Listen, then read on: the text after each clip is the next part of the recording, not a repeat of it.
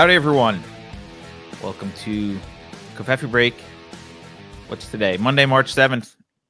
It is the second to last Coffee Break, as I mentioned on Friday, but we will still stream during this time. It just won't be Coffee Break.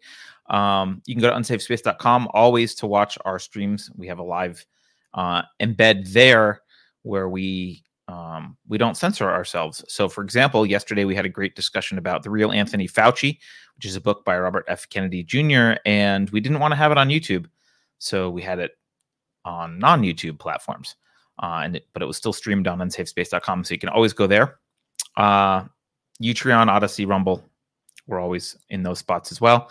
You can follow us on Twitter, our second account, _unsafespace, until that one gets banned. And don't forget to press the subscribe button, share the content, all that kind of stuff. And if you didn't see the book club discussion yesterday, I highly recommend you check it out because it was a super interesting book. Really good discussion. I learned a bunch. So, all right. Today we have a special guest that I'm very, very impressed with. I wish more people were like her. Today we're speaking with Elle, who many of you may know as SomeBitchIKnow, which is kind of a badass name. She's an independent researcher who last night told me that she's been on a propaganda sniping spree, so I'm interested to ask about that. You can follow her on Gab at SomeBitchIKnow. I think she's been banned from Twitter a bunch of times. I don't think she's on Twitter anymore. She can correct me. But you can always find her at SomeBitchToldMe.com. So, Elle, welcome to Coffee Break and Unsafe Space. Well, thank you for having me, Carter. Super excited. So, you are banned from Twitter, right? Which time? No. I know you were banned a lot. Are you on it now? I am on the record, no, but I do have a account that I use to monitor Twitter, but I don't post anything on it actively. No. Okay. So for anybody who asks, no. Okay. So, but Gab you're active on Gab. You're very active on Gab. I'm active on Gab and on Telegram for the most part. So. Okay. Cool. Yeah. Before we get into stuff, why don't you just tell people a little bit about your background? Oh Lord. It's not, you don't have to do a lot, but just one thing that I find, I told you this before the show, but one thing that I really like about you is you're one of the few people who get their hands dirty and do actual research on things like journalists used to do. Well, so for anybody who doesn't know me, hi, I'm Elle. I always feel like you're kind of setting expectations of, I'm just a person in her house in Alabama doing her best. And I think that cannot be overstated enough. But a couple of years ago in March of 2020, I worked for a government contractor as a financial data analyst. And at the time, COVID numbers were going, nobody knew where they were at and what was happening with them. And so I put together this Twitter thread that happened to go, as they say, viral overnight. And so I gained a platform and an audience basically out of nowhere. And I've basically been dealing with that ever since. And it's been amazing. But I just kind of follow both my intuition. Now I've kind of formed a wonderful community of people who I don't even want to say followers, but just people who are part of the community who we also share information, collaborate information in real time sometimes. And just like we were saying before the show, I tend to just, whenever I hear something, rather than just going, oh, that sounds interesting, I try to find out, the mechanics behind it and who's behind it and why things are going in a certain direction. And on the show, or I have a show 3 nights a week, by the way, on the show the other night, I was reading an article about the ghost of Kiev, which is the fake story about the MiG plane. And it led us down a whole new rabbit hole of people who work with the Council on Foreign Relations and the Atlantic Council and the Digital Forensics Lab at the Atlantic Council that are propagating quite a bit of this the wartime propaganda. And not only that, they're being cited in articles on military.com, mind you, saying that propaganda is not only needed, but that the United States needs to help generate and push more of it. And so it's just, rather than just seeing a quick blurb about so-and-so at the Atlantic Council, I just start digging into it. But it's, to be honest, it's something that anybody can do. I'm lucky enough to be able to do it for a living now, but it's just I'm a curious People don't person do it though. Well, they don't, but a lot of people do. They just don't get the recognition for it, to be honest. But I just follow my curiosity wherever it goes, and it usually comes up with all kinds of interesting things. So that's enough about me. No, it's great. So I'm going to ask you, you touched on some stuff I'm sure we'll talk about, but I'm going to ask you just a big, broad question to start with, which is, what's the most important thing that the corporate press is lying to us about right now? Oh, okay. Ask me a hard one, Carter. Okay, hang on. All right, let's think about this for a second. The biggest thing that the corporate press is lying to us about right now. I mean, I will preface this by saying I am no expert in the long history of Russia and Ukraine affairs, and my opinions, thoughts, and knowledge are subject to change without warning at any given time upon learning new information. However, I do think that COVID obviously comes to mind. Are we on YouTube? We're on YouTube, right? I probably shouldn't say some of this stuff. But... Yeah, I mean, you can say COVID. Just be circumspect. I think that COVID always comes to mind because that's one of the things that I focus on the most. But as far as Russia and Ukraine stuff goes, it's how much of it is propaganda and how much of it is being generated by these think tanks in DC and in Delaware and in Virginia, that it's a lot of it's falsified. And I can't really think of anything in particular. It's just that even the news outlets that you might like are in on it. It's hard to know who to trust, and I don't know who to trust, to be honest. That's why I don't trust anybody. But yeah. I don't. That's not really a groundbreaking item there, but that's kind of my feeling on it. I mean, I think one thing that I think has become obvious for everyone, it should be, that if there's potential for a war, all the news outlets are down. Like, they're all like, I mean, at this time, Fox is a little bit, but like mostly, it's weird that the left has become the war hawks now. Right? Oh yeah, well, although they probably always were, and we just didn't realize. Yeah. Well, I mean,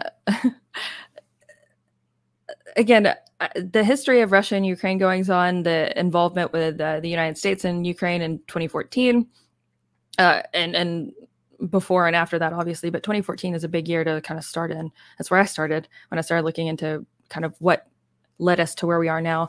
It is an ongoing and bipartisan situation there. I watched a video just the other day of it was Amy Klobuchar, John McCain, and Lindsey Graham, all there together in, I believe, 2018, where they're all, pledging their, undying support militarily for Ukraine to Ukrainian soldiers. And it just, like, what a motley crew, and it's interesting how DC finds itself often in gridlock over things that, we all really truly care about. But when it comes to things like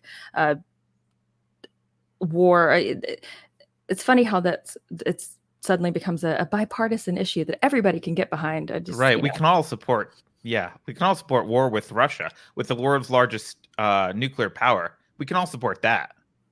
That's not controversial. So. But it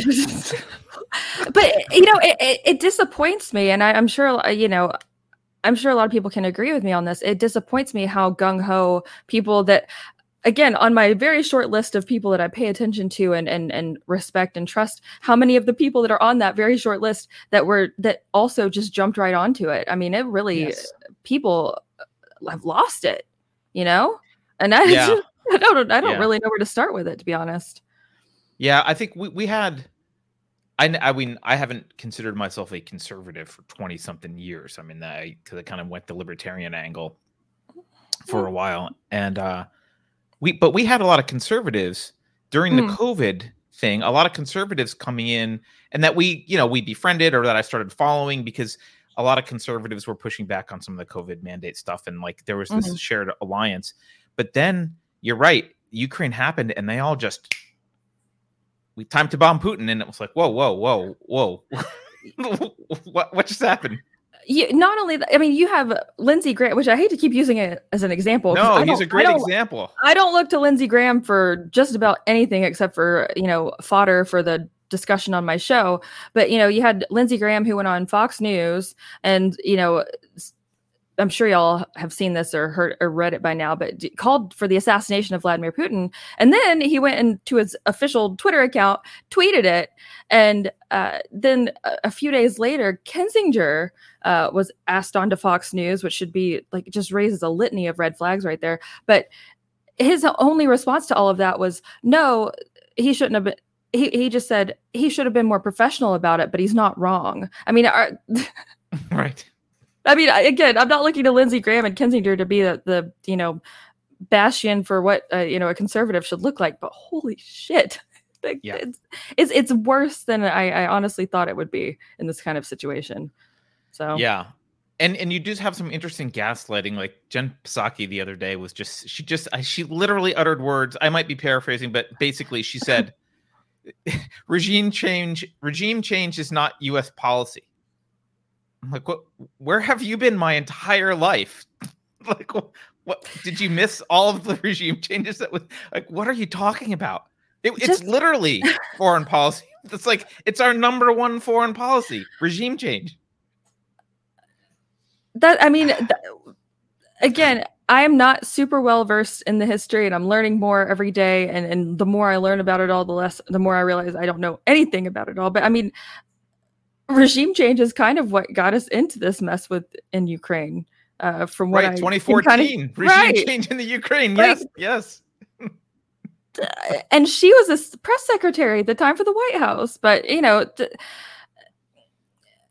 the attention span of the population at large, including myself, I'm not just saying, oh, I'm perfect and everyone else is an idiot, but our attention spans are so short, and we find ourselves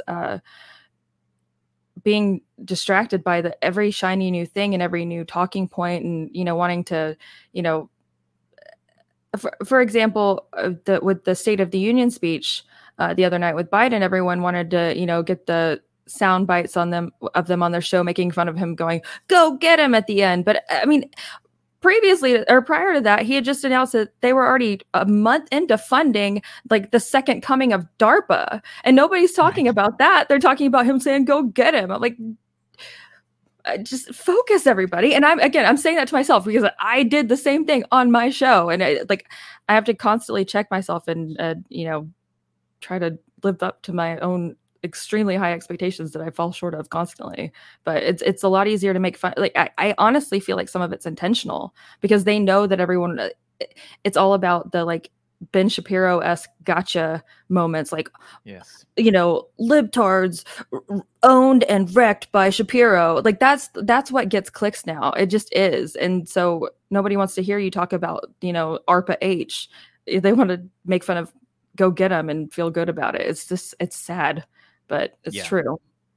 No, I think you're right. So let's get into a little bit. Okay. You mentioned the CFR. I don't think anyone even knows what that is. Why don't you just tell people what the Council on Foreign Relations is?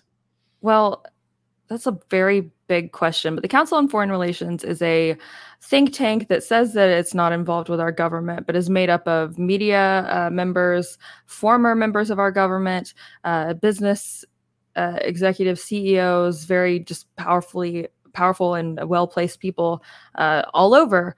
And it's a club of sorts. And pretty much anytime you see anybody who is involved with the Council on Foreign Relations or the Atlantic or Pacific Councils, or there's a few other groups in particular that always raise red flags for me. And it's just one of those big bloated entities that ends up being one of the architects behind a lot of things that go on. It's not a very good explanation, but the official definition of Council on Foreign. Let's have a look at what they actually say about themselves, because their definition of themselves and what they actually are is very different. And of course, I'm just a crazy conspiracy person on the internet, so by all means, you can disagree with me all you want to. They do like advise. They do write reports for Congress and presidents, and then like they do whether or not they're not official, maybe they're not an official part of the government, but like lots of high-ranking government people are a part of them, and they do get taken seriously by Washington. Pretty much. I mean, if you go to the it's cfr.org, if you want to go look at their official site, it's war in Ukraine is the top featured topic. What's at stake for China and Ukraine? Perspective on Ukraine, talking about the humanitarian crisis, the need to take in refugees all over. All of the moving pieces around the world. That they're one of the influential groups that shape the media opinion, government opinion, and action. It's just a kind of well, there you go. See, and oftentimes there's again subcommittees and subgroups and little different break off sects of the CFR that all kind of work independently and then together with each other. It's again, that's not a very good explanation, but it's like the United States version of the World Economic Forum, in my opinion, or kind of on an analogous to that at least. So if you're familiar with the World Economic Forum, maybe that would be maybe we'll have to get into that too. But that's a whole different conversation. But at least I think people that watch this stream know about the World Economic Forum. I don't think it's news to them, but CFR was like, I think materialized roughly after World War I. 1924, I think. I'd have to. Yeah, I think there was like an informal thing first, and then but it was like a bunch of globalists. They were kind of globalist mindset even then, because they intended to form like a one group between Europe and the U.S., and the U.S. people were not having it. They're like, no, we're too isolationist. We don't want that. So they kind of did it in the U.S. separately from the UK. 1921. But they do. I stand corrected. 1921. Okay. Right. So, but yeah, they've been. I think Eisenhower was even a member of the Council on Foreign Relations. Like they're very powerful. So what do they have to do with, like, when you say you're like going down this rabbit hole and you found Council on Foreign Relations? Are they related to? It's people who are members of Council on Foreign Relations who are part of this. Let me pull up. I'll send you the link to where this kind of all started. Okay. Because again, it really just started. We were discussing on the show about the Ghost of Kiev and just how disappointing it was that people were kind of falling for it. And it led me to this military.com article. Maybe while you're doing that, I'll just let people know about. I got it right here. Okay, you got it. I'll send it to you on the. All right, cool. All right. Are you sending it on private chat? Yes. Or I sent it. Oh. Or Discord. Doesn't matter. I sent it to you on Discord, but I put it on private chat. Forgot I could do that. Okay, either one. Okay. All right. Well, I'll pull up the private chat one. Okay. And we will, if I can figure out how to use my computer. Oh, so Beverly's got it. Thank you, Beverly.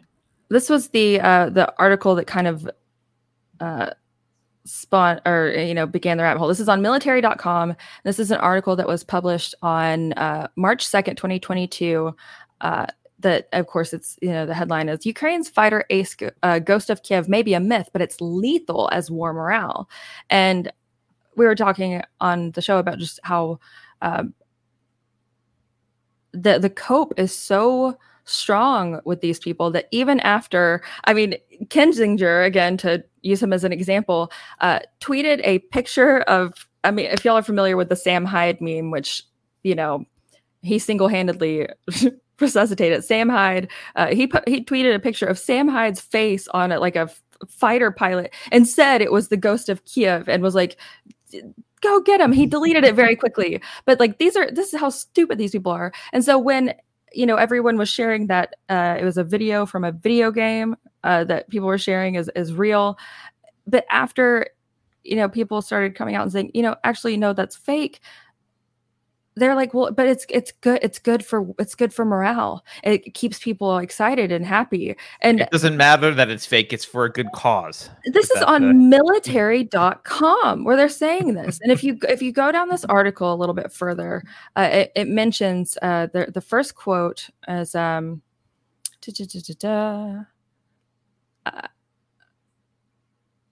if you go down, it'll be after the first video. It's the first name will be Peter Singer that's mentioned. This is again just a little bit further. So it says Peter Singer, I scrolled off of it. An American political scientist and author of Like War, The Weaponization of Social Media, which again, I like immediately was like, I got to save this and look at this book. Yeah, got to look at that one. Told military.com that The Ghost of Kiev is the latest example of how governments rely on hero narratives to inspire bravery and boost morale when they're being oppressed. It is a very classic human need to find and search for heroes amidst tales of horror, he said. It's something the governments involved need to generate and push. And again, so many alarm bells going off here. Like this man, an American political scientist, saying governments need to generate and push fake propaganda to galvanize both support, at home and abroad. Things like this used to be, you'd have to, file FOIA requests. You'd have to sue to learn this information. And now they talk about it openly. And not only that, people read this and agree with it. And they're like, yeah, it's good for morale. I genuinely cannot believe that this is where we're at, where people are like, propaganda, good. Yeah. It doesn't matter if it's fake. It doesn't matter that we all fell for a flight simulator clip. It's good. It's good for war. It's good for war morale. And so it keeps going. It says, although Russia has long been considered the master of information warfare by many security experts, Ukraine has been effectively utilizing Telegram, Twitter, and Facebook to push war narratives that have been shared at unprecedented levels. Again, I cannot believe this is in here. They're just saying it. They're saying the quiet part out loud. Yeah. Quote, in any information warfare, but all the more in the new social media version of it, you need to supply a steady diet of surprises, Singer said. Other viral tales have included the Ukrainian Reaper, a soldier who was rumored to have 20 kills within the first day of the invasion, as well as the fate of Ukrainian soldiers on Snake Island, who at first were reported to have been killed, but it was later announced had been captured. Again, they're talking about the fake narratives they've generated and pushed, and like, how it's good for war. Again, it's beyond. Then it goes on a little bit further down. While the stories have rallied Ukrainians and international support for their defense, it's less clear whether the myths are having an effect on Russian military forces, due in part to major censorship by that country's government. Again, they're making it sound like Russian government is at fault for censoring their propaganda. Right. Yes. Our propaganda isn't preaching their, can we just pause for a second? This is military.com, Carter. This isn't like this isn't some hokey. This is military.com. These are legitimate people that actually have pull and sway and actual very powerful influence in this country. And this is how they think, act, and behave and talk openly. It's shocking to me. They wouldn't. I mean, the scary thing is they wouldn't talk openly if they thought that anyone cared or enough people cared, right? Like, They're talking openly because they can be brazen about it, because I think they feel like they're in control. But I mean, one thing that you're making me think of is one thing that you notice from the cathedral generally in the deep state is they project. And if you hear what we've been hearing about, this strikes me as odd. We've been hearing about Russia for 4, 5, 6 years about Russia. They are the propagandists. They are so good at propaganda. They literally got Trump elected because they spent, it turned out to be like $100K on Facebook or some pittance, right? They whatever they did, they got Trump elected. They're so good at this. They're experts. Who knew $100,000 and a few, sock puppet Twitter accounts can sway a whole election? I suspend my belief there. But right. So that's the narrative they push, and they say that Russia, and I'm not doubting that Russia does have propaganda, just like any major country. And then in the same breath, now they're like, all of the propaganda, everything we're seeing is about how great Ukraine is, which is like, well, who's really good at propaganda? Because if Russia's propaganda is not getting to us, So how did they suddenly overnight go from able to elect the U.S. president to not able to convince anyone in mainstream media or anyone in Congress to be on their side? It's, so they've project all this. They've accused Putin now. I guess he has this weekend. He passed a law giving him more control over Russian media, which, I'm not saying Russia is a free place, right? They don't have free speech, but he's not that different from us. No, that's anytime anyone's like, well, look at North Korea, look at China, look at their, government and their propaganda. I'm like, ours is not, wrapped up in the same sort of, authoritarian show as maybe like a North Korean propaganda display. Ours is wrapped up in TikToks that are paid for by the government that aren't disclosed. And ours is wrapped up in influencers who, the White House admitted this during COVID, that they had, contracts with influencers to, sway the opinion of young people to be vaccinated. Whether or not you're pro or anti, COVID vaccine is neither here nor there. Like they said it outright that just random people on the internet, they were finding micro influencers, people with, maybe just 20,000 followers or fewer, which is, sounds like it's a lot to me, but it's actually quite small. But they're finding these little pockets and plugging their sphere of influence where people wouldn't expect it and not disclosing it, mind you. And they did the same thing pre-election. There was a whole dig into that. It's insane. But no, our propaganda just looks different.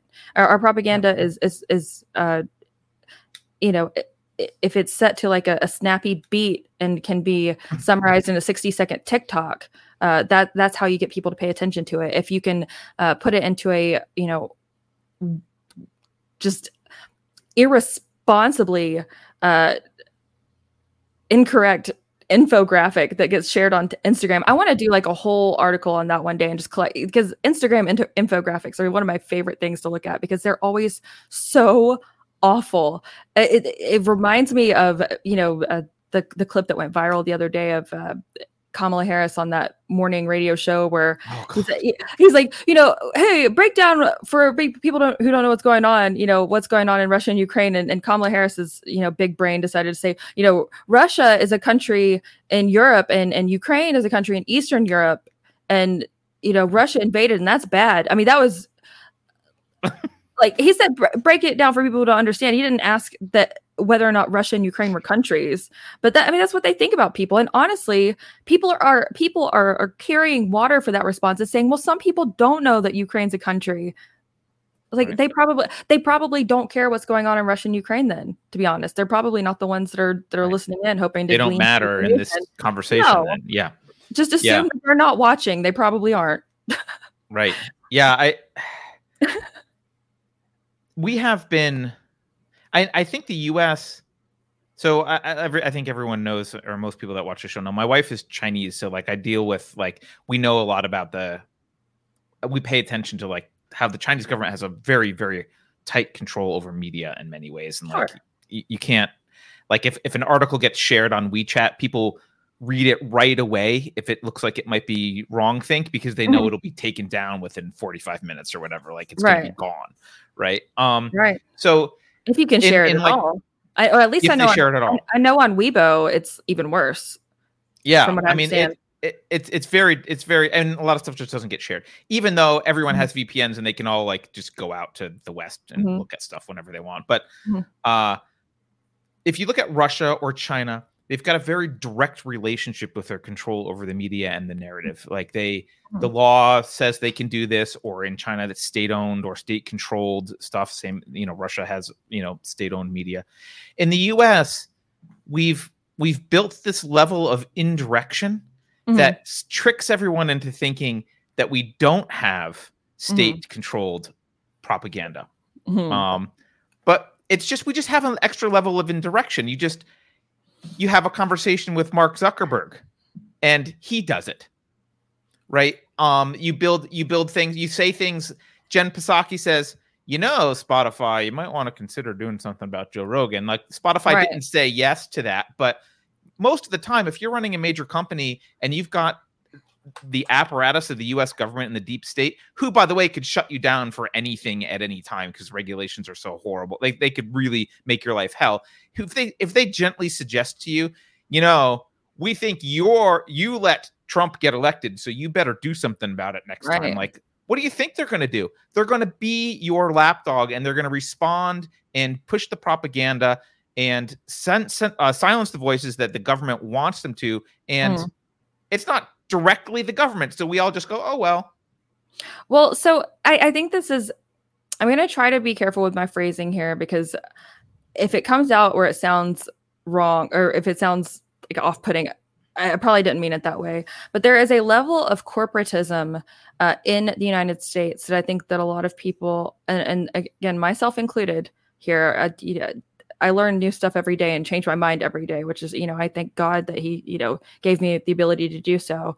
But there's a level of corporatism in the United States that I was very naive to, where I would blindly support the whole notion of, well, it's a private business, they can do whatever they want, right? Like, yeah, like they dangle stories like the bakery in Colorado in front of us. And we're like, well, private business can do whatever they want. But when you really think about with the vaccine mandate, for example, that ended up, as of right now, there's a halt on that mandate. But the heavy implication from Psaki, the White House, the occupiers therein, is that, well, we're just going to expect those companies, particularly the large companies that employ even whole percentages of our population, to just go ahead and carry out that mandate because they're a private company and they can do whatever they want.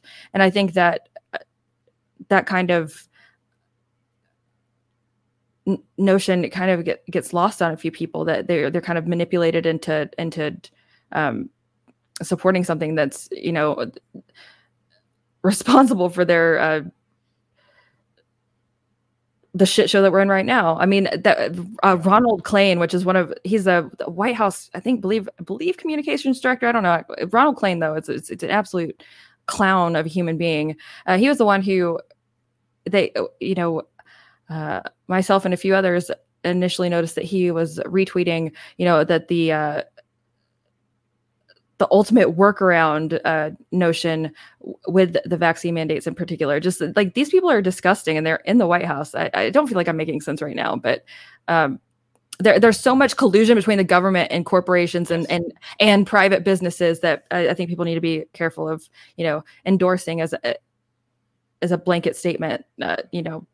Private businesses can do whatever they want. Actually, no, like, there's got to be some level of accountability, because the government can either, regulate or tax or control what happens to those companies, so they toe the line for the government. It's a weird, disgusting trade-off. So I don't know. Right. And it really begs the question, like, are there really private companies in many, especially once you're large? Like, hardly. It's hard to say. They're not really independent. I mean, one thing we learned from book club yesterday, which was about this Fauci book, and something I didn't realize. Write that down. Sorry, real Anthony Fauci. It's the real Anthony Fauci. By Robert F. Kennedy Jr. Okay. Which is interesting, because Robert F. Kennedy Jr. is definitely like a big government on the left kind of guy, but still telling the truth about the problems that we're seeing, and the truth about Fauci. But I was one of those. I used to be one of these people that would make this argument. People would complain about pharmaceutical companies and say, why do they have to charge so much for these drugs? And they would say things like, this drug costs 10 cents to make, but they charge $100 for it. And I was always of the, if you walk into that conversation with the mindset of we're in a free market, you have a response to that, which is, we're not. Right, but I would walk into that conversation with this mindset that cost and yada yada yada, and it turned out that the government funds most of that research. Pharmaceutical companies aren't footing the bill for this drug research because we're not in a free market. In fact, they're so intertwined with government funding and regulation that it's really hard to say that Pfizer is a company like an independent company. It's really not in any It's really not practical way. Mm. Which, by the way, is kind of what fascism is. No. Saying that you voted for Trump on Twitter is fascism, Carter. Okay. Fascism has been redefined. Right. I cannot wait for no. I cannot wait for like 50 years from now when they're gonna talk about like there's gonna be another like party switch. Like, no, we were the parties were different back. I swear it's gonna happen. Yes. Hopefully I'll be the Democrats 50 years from now. We were against the mask mandates and the vaccine mandates. So the party switch. Like, hopefully I'll be dead by then, but like it's gonna happen. So someone who's right. There'll be a great switch of 2030 that they make up. Yeah. Right. It's there's such a level of involvement between the media. I see some people in the chat talking about NPR, PBS. We have our own kind of state-funded independent media that's so awful. There's really nowhere safe. Emerald Robinson, if y'all are familiar with her, wrote a scathing op-ed for her what's the name of the crap? 1 second, sorry. I don't know. The self-publishing Substack. Emerald Robinson on her Substack wrote a scathing article about how Newsmax and all of the like conservative outlets were taking money behind the scenes that was only discovered by FOIA from the Biden administration to discuss the vaccines in a positive way. And not only that, but to not bring on people who would even just speak about them in a way of, there are some concerns if you're not in the, vulnerable, all other things being equal. All the rational things a normal person would say about this. Yes. Right. Like there's been no room for debate anywhere. And so it's not just the, MSNBCs and CNNs though. It's all over. It's just a little bit more insidious because they know that people, the trust in the American media is at an all-time low. And even those plummeting poll numbers of trust in the media, I don't trust those either. But most everyone knows that the media is full of shit. But sometimes I think we get lulled into a sense of security because sometimes you'll have, an anchor on a certain news channel that, says a lot of the things you like. They're a little edgy, they're a little fun. But at the end of the day, they still answer to the same sort of, they all answer to like the same, like, 2 or 3 like media conglomerates. So it's all controlled opposition, and there's a lot of money and influence moving behind the scenes that it takes years after the fact to be able to discover and search out and learn about. So it's been a whole big mess. Well, and as you're saying, our attention span is so short that once we discover the truth, we don't care anymore.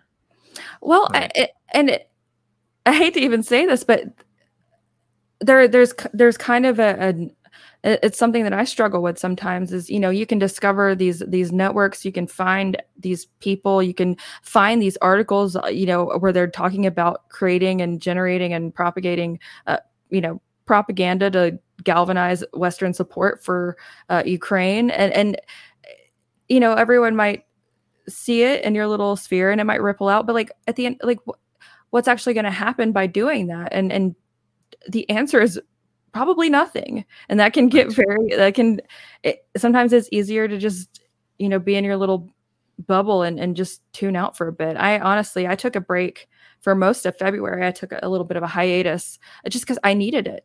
And I didn't pay attention to anything for about 2 weeks solid. I was like going outside and like visiting family, going on walks and not paying attention because I needed it. I had so much like information and news fatigue and COVID fatigue. I just had to disengage from it for a while. And to anybody who does struggle with that, by the way, there's absolutely nothing wrong with tuning it out for a bit. You have to think about yourself first.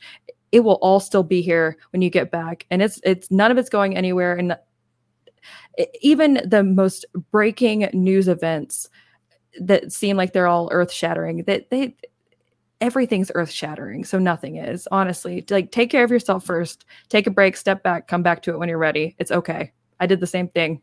And if anybody thinks that that's not okay, we can talk after the show, because you have to protect your own mental health first. Yeah, that's great advice. I generally disconnect at least every weekend, just completely. Mm-hmm. Like I just don't pay attention because I need at least a couple days just to. Yeah, Sunday is my get myself to kind of care again, right? At any of this stuff. And like, you're right. It's constant crisis.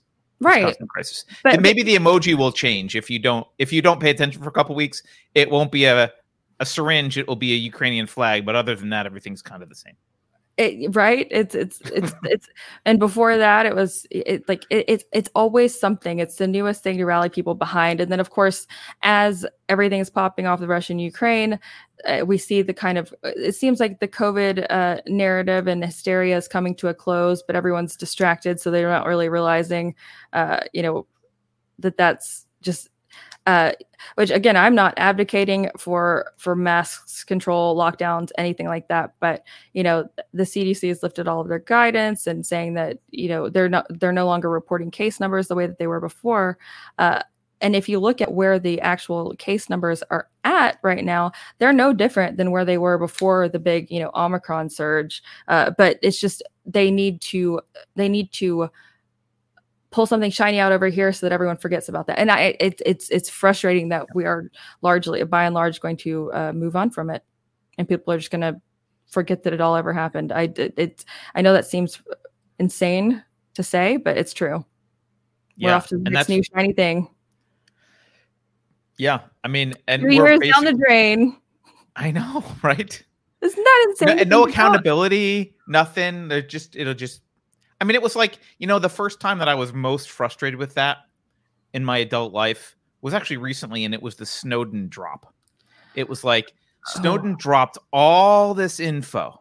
Mm-hmm. And I was like, oh my God, this is a game changer. People will finally see. Because I used to work in, what can I say? Keith can correct me if I'm allowed to. For our client was the Maryland Procurement Office of the Department of Defense, basically 3-letter agency. We did work for the 3-letter agencies through a subcontract. And Keith knows this because Keith worked on some stuff like this, and the Snowden drop came out, and I'm sure Keith had the same reaction that I did. We were like, oh, good. Like people are going to figure out what the hell's been going on behind the scenes here. Like this, people need to know. This is horrible. It will change everything. People will respond. They'll rise up. They'll be so angry. And instead, people shrugged and that was the end. They shrugged and went back to television. That was it. And Snowden, I'm going to be really right. I'm going to be really disappointed. I actually have no idea what you're talking about. Which I'm disappointed in myself that I don't know what you're talking about. Okay, wait. Just gonna go ahead and admit that one right out of the gate. I assume it was. I thought I had the book with me here, but it must be in the other room. So, do you know who Edward Snowden is? Well, or do you need that? Do I need? I've heard of him a couple times. Yeah. Well, I mean, look, he revealed. I mean, I think what he did was heroic. Mm-hmm. He worked for the NSA, basically, and revealed that they were violating all of these, the U.S. Constitution and a bunch of rules with respect to spying on ordinary citizens in the U.S. Right. Yes. Massive stuff, but no one, there was and he had to escape to Russia because he's considered a traitor. Even Trump wouldn't pardon him. So did something new happen with Snowden, or are you just referring to the... No. I mean the original thing. Okay, so I am familiar with that. Okay. Like I'm not a total idiot, y'all. How young is she? No. I thought something had happened within the last few months. You were a baby and you didn't know. No. I'm about to be 32. Although I was absolutely politically and just honestly, generally, just oblivious and ignorant for most of my life. And just was just regurgitated things that I saw on John Oliver. So there's a big learning. But no, I thought something had happened within the last couple of months that I was not aware of. No. I know about. I'm meaning in my life, the first time that I had this reaction was Snowden dropped all this stuff, right? And I thought the world would change. I thought the U.S. this would be the wake up call. people in the US would see your Right. government is out of control. Can you see how out of control they are? This is the time to rise up, to defund the IRS, to like just like stop paying your taxes, march on Washington, cut them off, get rid of these scoundrels. Like that was the time I thought people will be so upset by this. And it was like for a couple weeks it was news, everyone shrugged, no one gives a shit. The guy's in Russia and we've moved on. We've approved like the next version of the Patriot Act. And now we have Google and Facebook helping out a lot more than they did back when Snowden revealed this. It's like, it's just got surveillance state's gotten worse. So I guess that's just a black pill, everyone. People suck and they're just going to shrug at whatever this is and move on. And they've ushered in a whole new level of digital surveillance via COVID with digital ID certificates. Like they can, again, just because things are the government's giving you back your right to eat in a damn restaurant without, being vaccinated, you're getting your rights back. It does not mean that they will not and will not in the future try to turn that switch back on at the drop of a hat for any given reason. And because people have gone along with it, to save grandma, and because they've just gobbled up and regurgitated the propaganda, like there's so much damage that truly and honestly cannot and will not be undone. I mean, we are 21 years out from 9/11 and all of those things that were to protect everyone. Like none of those things have ended. Once people get a little taste of power in whatever manner they get it, it's hard to let go of. You see it now too with COVID. I keep using COVID as an example, but it's something we're so familiar with. But you see now, as the guidance from the CDC, which has been the altar at which the follow the science people have worshipped for so long, that the CDC says you don't need to wear a mask anymore.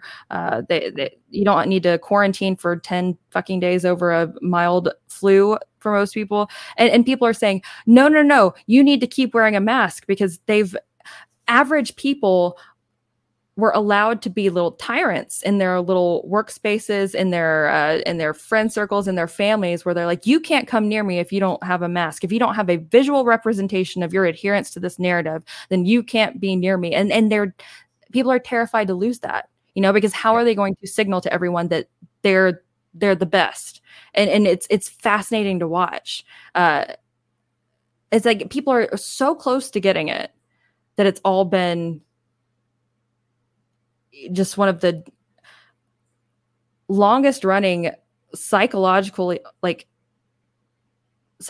campaigns that's happened in recent memory that I'm aware of. But they're just so they don't want to stop being the mask Karen. They're proud of it, and it's sad. It's very sad. I think it's similar to the psychology of the people who read or who see the goes to Kiev or whatever. Like they see that and they're like, well, it might be propaganda, but it's still good. But it's good. Right? It's like, well, masks might not be useful in any way, but it's still important to wear them because it's a way to push the right narrative on the dummies. Right. Like the people, the enemy needs to be told to wear the mask, even if the mask isn't useful. Right? How are you supposed to, how are you supposed to divide society into us versus them if there's not a physical representation of that? Yeah, for everyone. It's a great point. It's the armband. It is, and the thing is, and I have a Venn diagram that I doodled on my show once. But really, if you think about it, and this is kind of with Russia and Ukraine, Bond villains. We can read that. We can read that one. Silverlock says it's funny. The older I get, the more I agree with several Bond villains than I did when I was young. Those big plans of starting over. Oh, careful! You're going to be, signing up to be a part of the Georgia Guidestones Club here before too long, Silverlock. That's exactly how they want you to think. That's how they want you to think. I'm not even kidding. That's that sort of willingness to burn it all down, so to speak. You're entitled to your opinions and feelings, and I certainly get those feelings sometimes. But that's the kind of demoralization and conditioning to let go of your attachment to things is it's kind of all part of the plan. And in my opinion, it's necessary for the next step. No, I agree. This is what Yuri Bezmenov talked about in the 80s, right? this is part of demoralization. It's getting you, like you're saying, getting you to let go, getting you to accept the disruption to your life for the new agenda. I derailed you though. You were talking about something else. I don't know. Oh boy, what was it? I don't even remember. Hang on. Where were we? Where we were going. You know what? I suck. I forgot. No, I will talk. I am Southern, and I will talk about anything. And I'm the kind of person that as I'm leaving a function or a gathering, we'll say goodbye and continue like 5 different conversations on the way to the car for like an hour. It's just I will talk about anything and everything. So, the Bond villains are real. Right, the Bond villains are right. I think the only thing that the Bond villains, they're caricatures in that. Well, actually, let me run this by you. We both, I think, view Klaus Schwab as a great example of a Bond villain. I would imagine, right? He needs the white cat, but he's pretty good. He's pretty Bond villainy. Yeah, he could. Right? Very, very much just needs the cat to stroke. What was on the Inspector Gadget? The guy Blofeld. Oh, Inspector Gadget. Did he have a cat? I don't know. Maybe. No, it's like the okay. I watched the bad guy in Inspector Gadget. Yeah, okay. He had like a cat that he'd always be like stroking. It's like a mean cat. He needs one of those. But or they need to be writing or being quoted in op-eds on military.com about how we need to propagate and push more propaganda. I mean, the Bond villains are everywhere. Well, that's kind of my point, right? In the Bond movie, it's a caricature where it's like one guy and he's got an army. You're right. Sorry, Dr. Claw. Okay, yeah. One guy and there's an army, or there's Spectre. Someone said Spectre, right? What is it? It's just like society. I forget. Oh man, I forgot what Spectre means. Anyway, it's top down, and I think a lot of times we are looking for top down answers to this because we have this idea that Schwab is sitting in a wheelchair with a white cat petting it and like dishing out orders. But it's really not top down in that sense. It may be a lot of elites are involved, but it's really more organic. It's an emergent property of the culture they've created of elites, where they kind of all buy into the same narratives. They all have similar agendas. They all have kind of a similar outlook on mankind. They call themselves elites, as we saw at the World Economic Forum video a couple weeks ago. And they view themselves as distinct. Oh, there was to what are you referring? Oh, there was a speaker. There was a woman at. Was it at the Davos 2022? I think it was at Davos. Did you see that? Where she was I watched everything there. She made some comment about I'm paraphrasing. I don't think she used the word. She didn't use the word riffraff or proletariat, but she was basically like the riffraff and proletariat don't like us. And she used the word elites. They don't like the elites. They don't trust the elites. We have to do a better job. And it was like, wow, you're very self-aware that you're one of the elites, right? That's how they think. And once you get into that mindset and you view yourself as part of a class whose job it is to organize the stupid rest of the world's populations because they don't know how to take care of themselves. Yes. Once you do that, a lot of these ideas, they just kind of, they're emergent properties of the organizations that you're in control of. And so they happen to overlap and work together to create these massive, horrible things without there being one guy at the top saying, you go do this, you go do this, you go do this, right? It doesn't require a military structure of obedience to get this done. These are people who have had a similar and constant agenda before these institutions were even formed. Again, Council on Foreign Relations, for example, formed in 1921. Before that, it was part of the Rockefeller family. The Council on Foreign Relations began with a program that was, I believe it was David Rockefeller. They keep getting rebranded. Again, there's the whole Agenda 21, Agenda 2030, movement with the UN. Before that, it was the was it the Global Summit on Sustainable Development back in the mid 90s in Rio de Janeiro, and before that, it was the Cairo Summit back in the 80s, and before that, they just keep getting rebranded. These people have nothing but time, and it doesn't necessarily matter if things get done in one big chunk. If they just kind of they will just chip away bit by bit, and it's just an ongoing, incredibly slow motion train wreck that you're aware of. You identify bits and pieces, certain actors, certain voices, certain influencers, but it's a whole big web. And actually, one of the things that you were mentioning there, I have on, I use a website called Graph Commons to organize thoughts visually, because there is so much overlap. And I don't know can I share a screen? Yeah, I think so. If you can't, send the link. Well, I think you can. Here comes my cat. So I have a share screen. Okay. Oh, try it. And she's rubbing her face on the microphone. Hi, everybody. This is Little Cat. Share screen. Select window or screen. Okay. Sounds okay, good. This one right here. Allow. Okay. So this is a website that I use. I think you should see it now. Now this is like my digital crazy person wall, essentially. Wow. Rather than having this doesn't make you look more sane, Elle. No, that's okay. That's okay. But I'm a visual organizer. I like to see things plotted out. But this is essentially my cork board with the the pins and the strings and the Yeah, the red yarn between pins. But for anybody who thinks like this and who likes to organize things digitally, I cannot recommend Graph Commons enough. It's just graphcommons.com. It's free. But I've got Peter Daszak over here, New American Foundation over here, Council on Foreign Relations over here, and you can highlight over things and see the degrees of connectivity on each one of these. Nodes. I actually have like a lot of this is just copied and pasted from different sites and whatnot. It's not like I wrote all of these long paragraphs out, but it's a really good way to organize yourself digitally if you like to do your own research and plot things out over time. And you can just kind of plug things in as you learn about them. But I love this. I've got a bunch of unorganized folders with research papers and names of people and stuff. That's all right. This is great.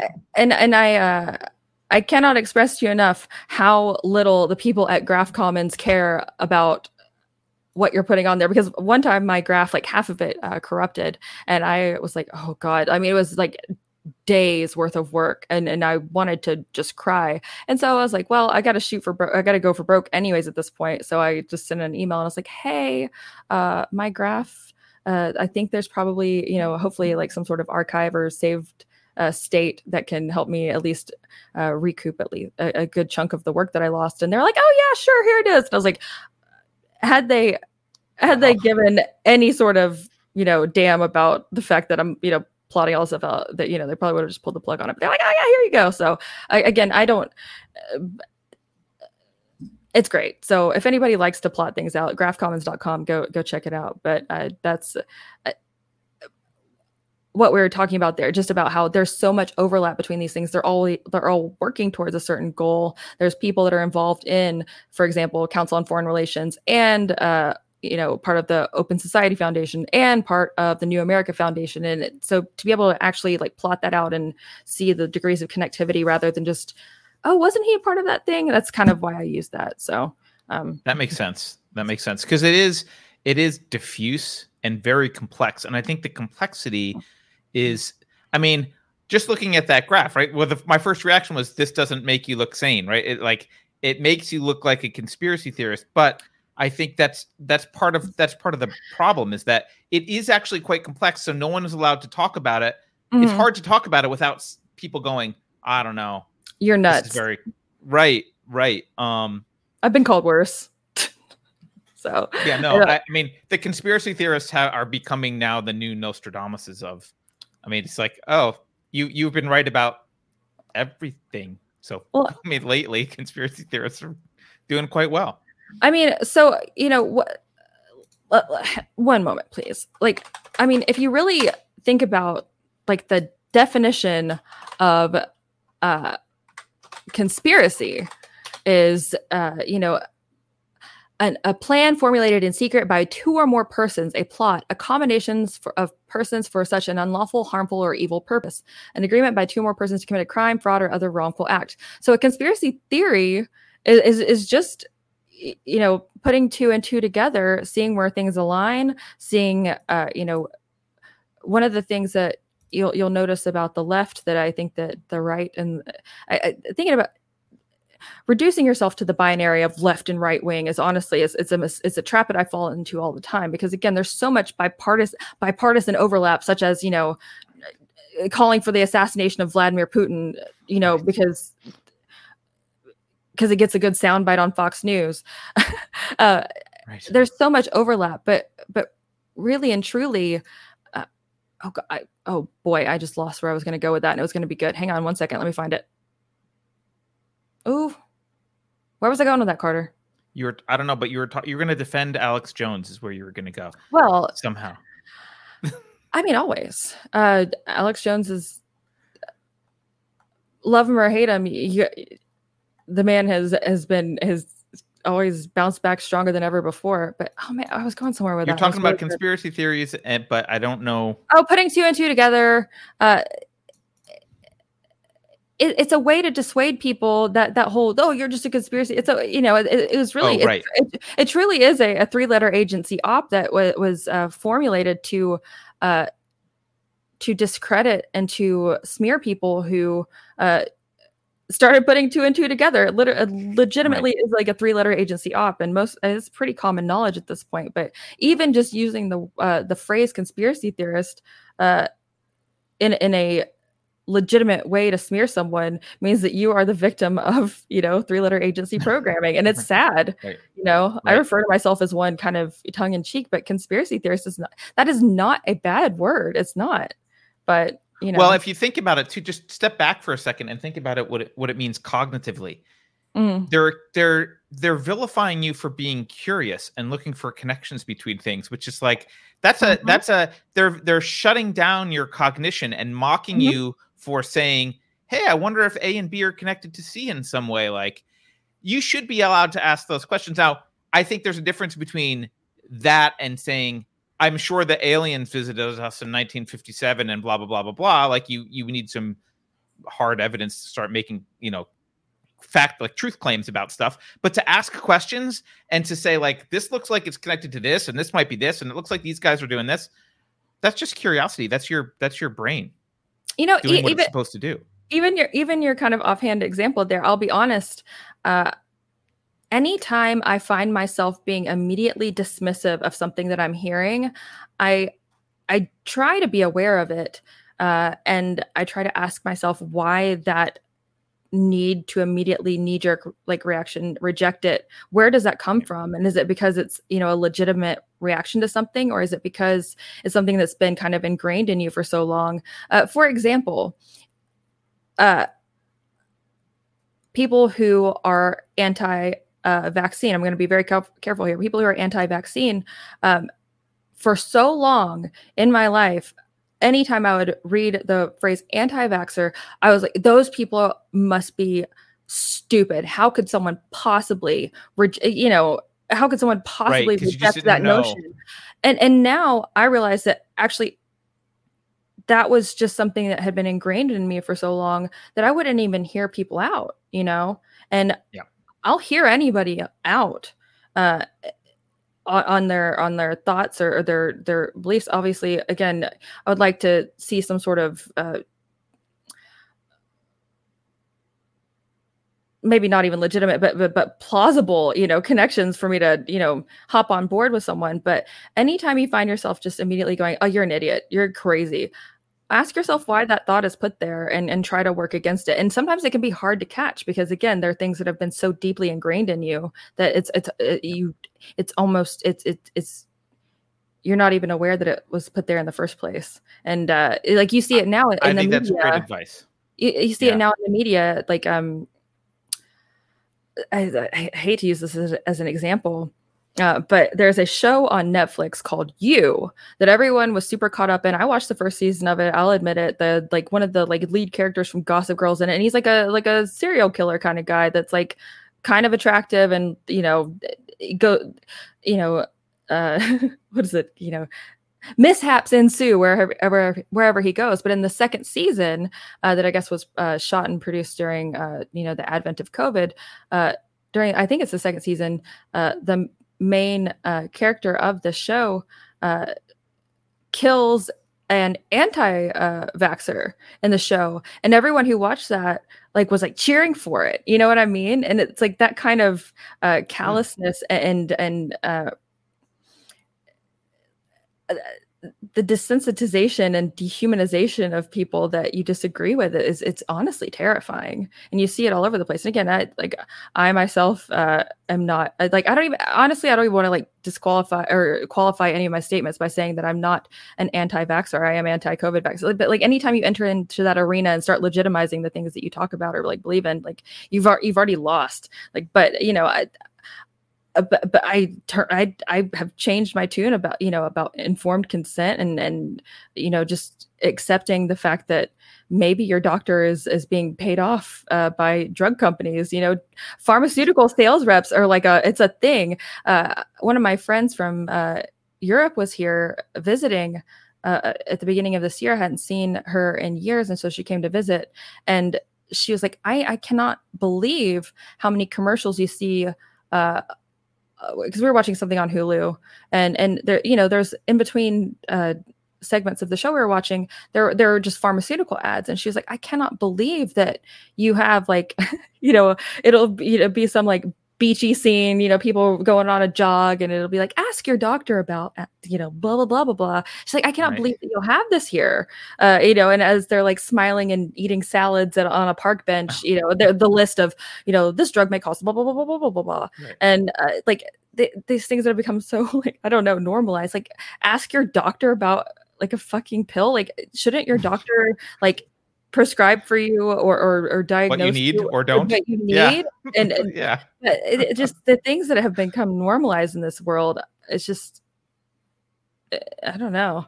And again, like until you become aware of how abnormal and how weird it actually is, you just accept it. Like drug commercials are like fundamentally like it's weird. Insane. Yeah. No, I look, so first of all, I think what you said is awesome. I think for doctors, a lot of times, even if they're not like paid off, you don't always have to think people are involved in some sort of like corruption. A lot of doctors, I think, just don't do research. They don't know. It's like this. Well, their colleagues, I'll say it's the right thing. They kind of think that the hospital has said it's the right thing. So they're not thinking that the hospital's incentivized. They're just like doing the thing without thinking about it, just like a lot of people are. But I really love I love that you called me on the alien thing. Called me out on the alien thing because sorry, I sincerely like it because I completely agree that a lot of times the reaction is it's an emotional reaction and it's dismissive, and it's not based in reason. To defend my alien thing, this is TMI for people, but I was really, really into the X-Files, and I did look at a lot of alien stuff, and I eventually concluded that there wasn't enough evidence to argue that there were aliens had landed. So I'm not going off of no information, and I really wanted to believe, as Mulder said, but yeah, no, I think it's still, even now, it's still like a dismissive reaction that's more emotional than rational, rather than saying, well, why do you believe there's aliens? And it also comes with, so as a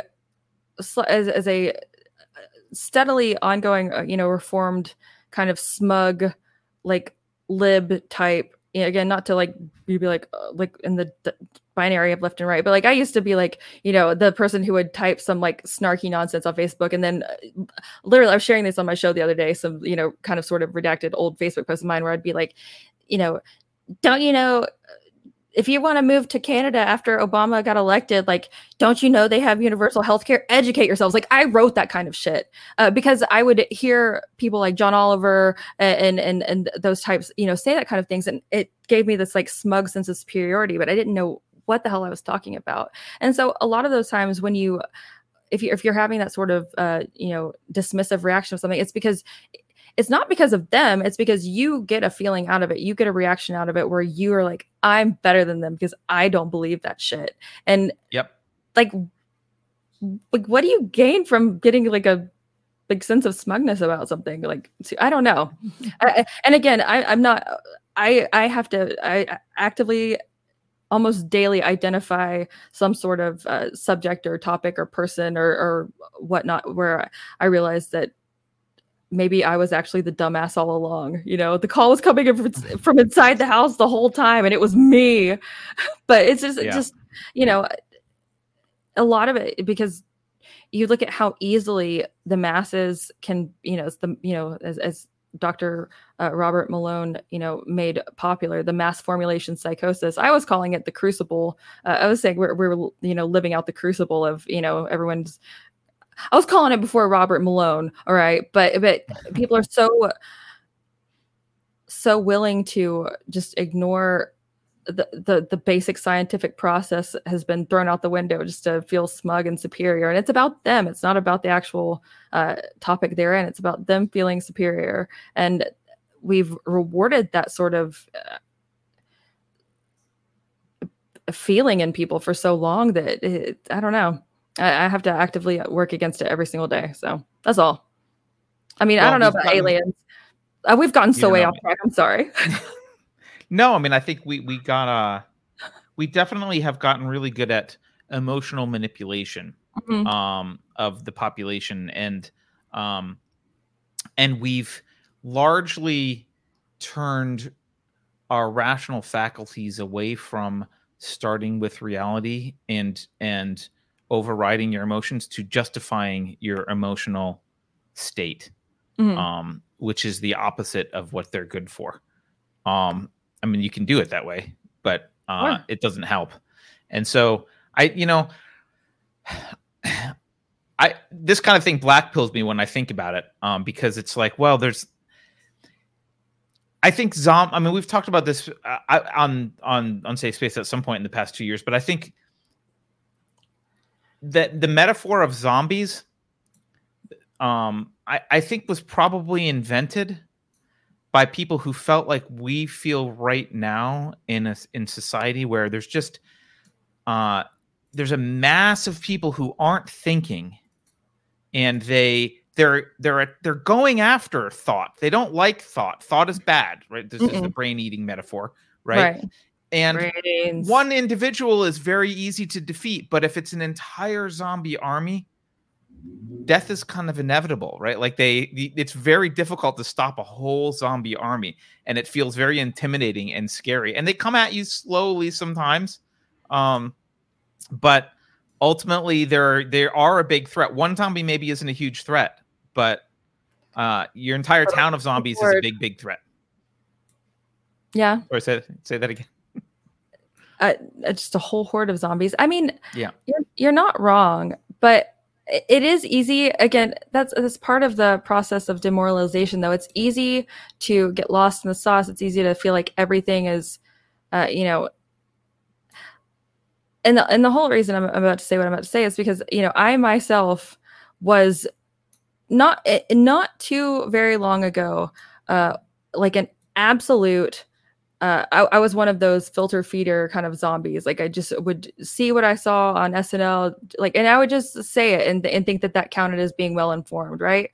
And I snapped out of it, and it's been an ongoing process. It certainly, even when I thought I had made big progress, it's been an ongoing process, and I keep identifying different ways in which, like, I didn't even realize that I was, continuing to be like an idiot, but. If I can snap out of that, I think that anybody can. And again, one of the things that, I try to, hold myself to a standard of is again, trying to show people the process by which I go down rabbit holes, or like what piques my curiosity. And again, at the top of like my Gab page, which is gab.com/SomeBitchIKnow, by the way, I have a whole list of different, research tools that I use to kind of dig into things, because I think that people are naturally curious, and I think that people are naturally pulled towards things that interest them, but have kind of been, again, in sort of like we've all just kind of been in like a little stasis for a while, where people have forgotten how to exercise those muscles. But I really think that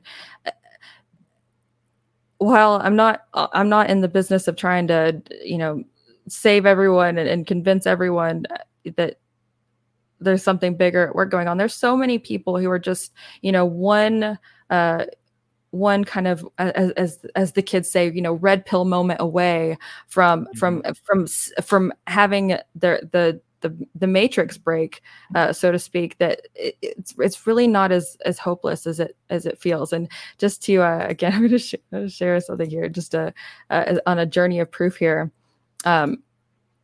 This was me in this is me in 2017 on my Facebook. This is just a, you know, how it started and how it's going. I tweeted or I shared on Facebook in 2017. This was right after, I think it was Hurricane Maria in Puerto Rico. I said, our game show host president is tweeting about pro sports players while Puerto Rico is in tatters. Priorities, right? I mean, this was literally me. Like, not too long ago. This was 2017. This was, and it gets worse before it gets better. But I have this saved because this actually ended up being my little catalyst, because later down the line, I managed to catch the wind of the knowledge that a lot of the Puerto Rican, relief effort had been mismanaged, that they had found the warehouses and the runways full of supplies. And I remembered, because it's embarrassing to say, like, that Facebook post got like 22 or 23 likes on it in total. And that to me was like, I was like so driven by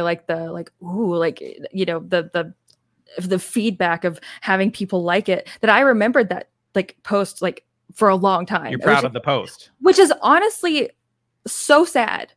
But I keep that and look at it every now and then to remind myself of how lost in the sauce you can get, and how, fed by your own kind of ego you can get, and what you'll go along with or what you'll agree with just to get those, damn likes, and to get the, court of public opinion behind you. And, but Puerto Rico ended up being kind of my red pill moment. And so many people, I swear, so many people are so damn close. And again, you're not going to win over everybody, and you're not going to win them over right now. But because I myself am living proof that even an idiot can snap out of it and begin unlearning all of the idiocy that got her there.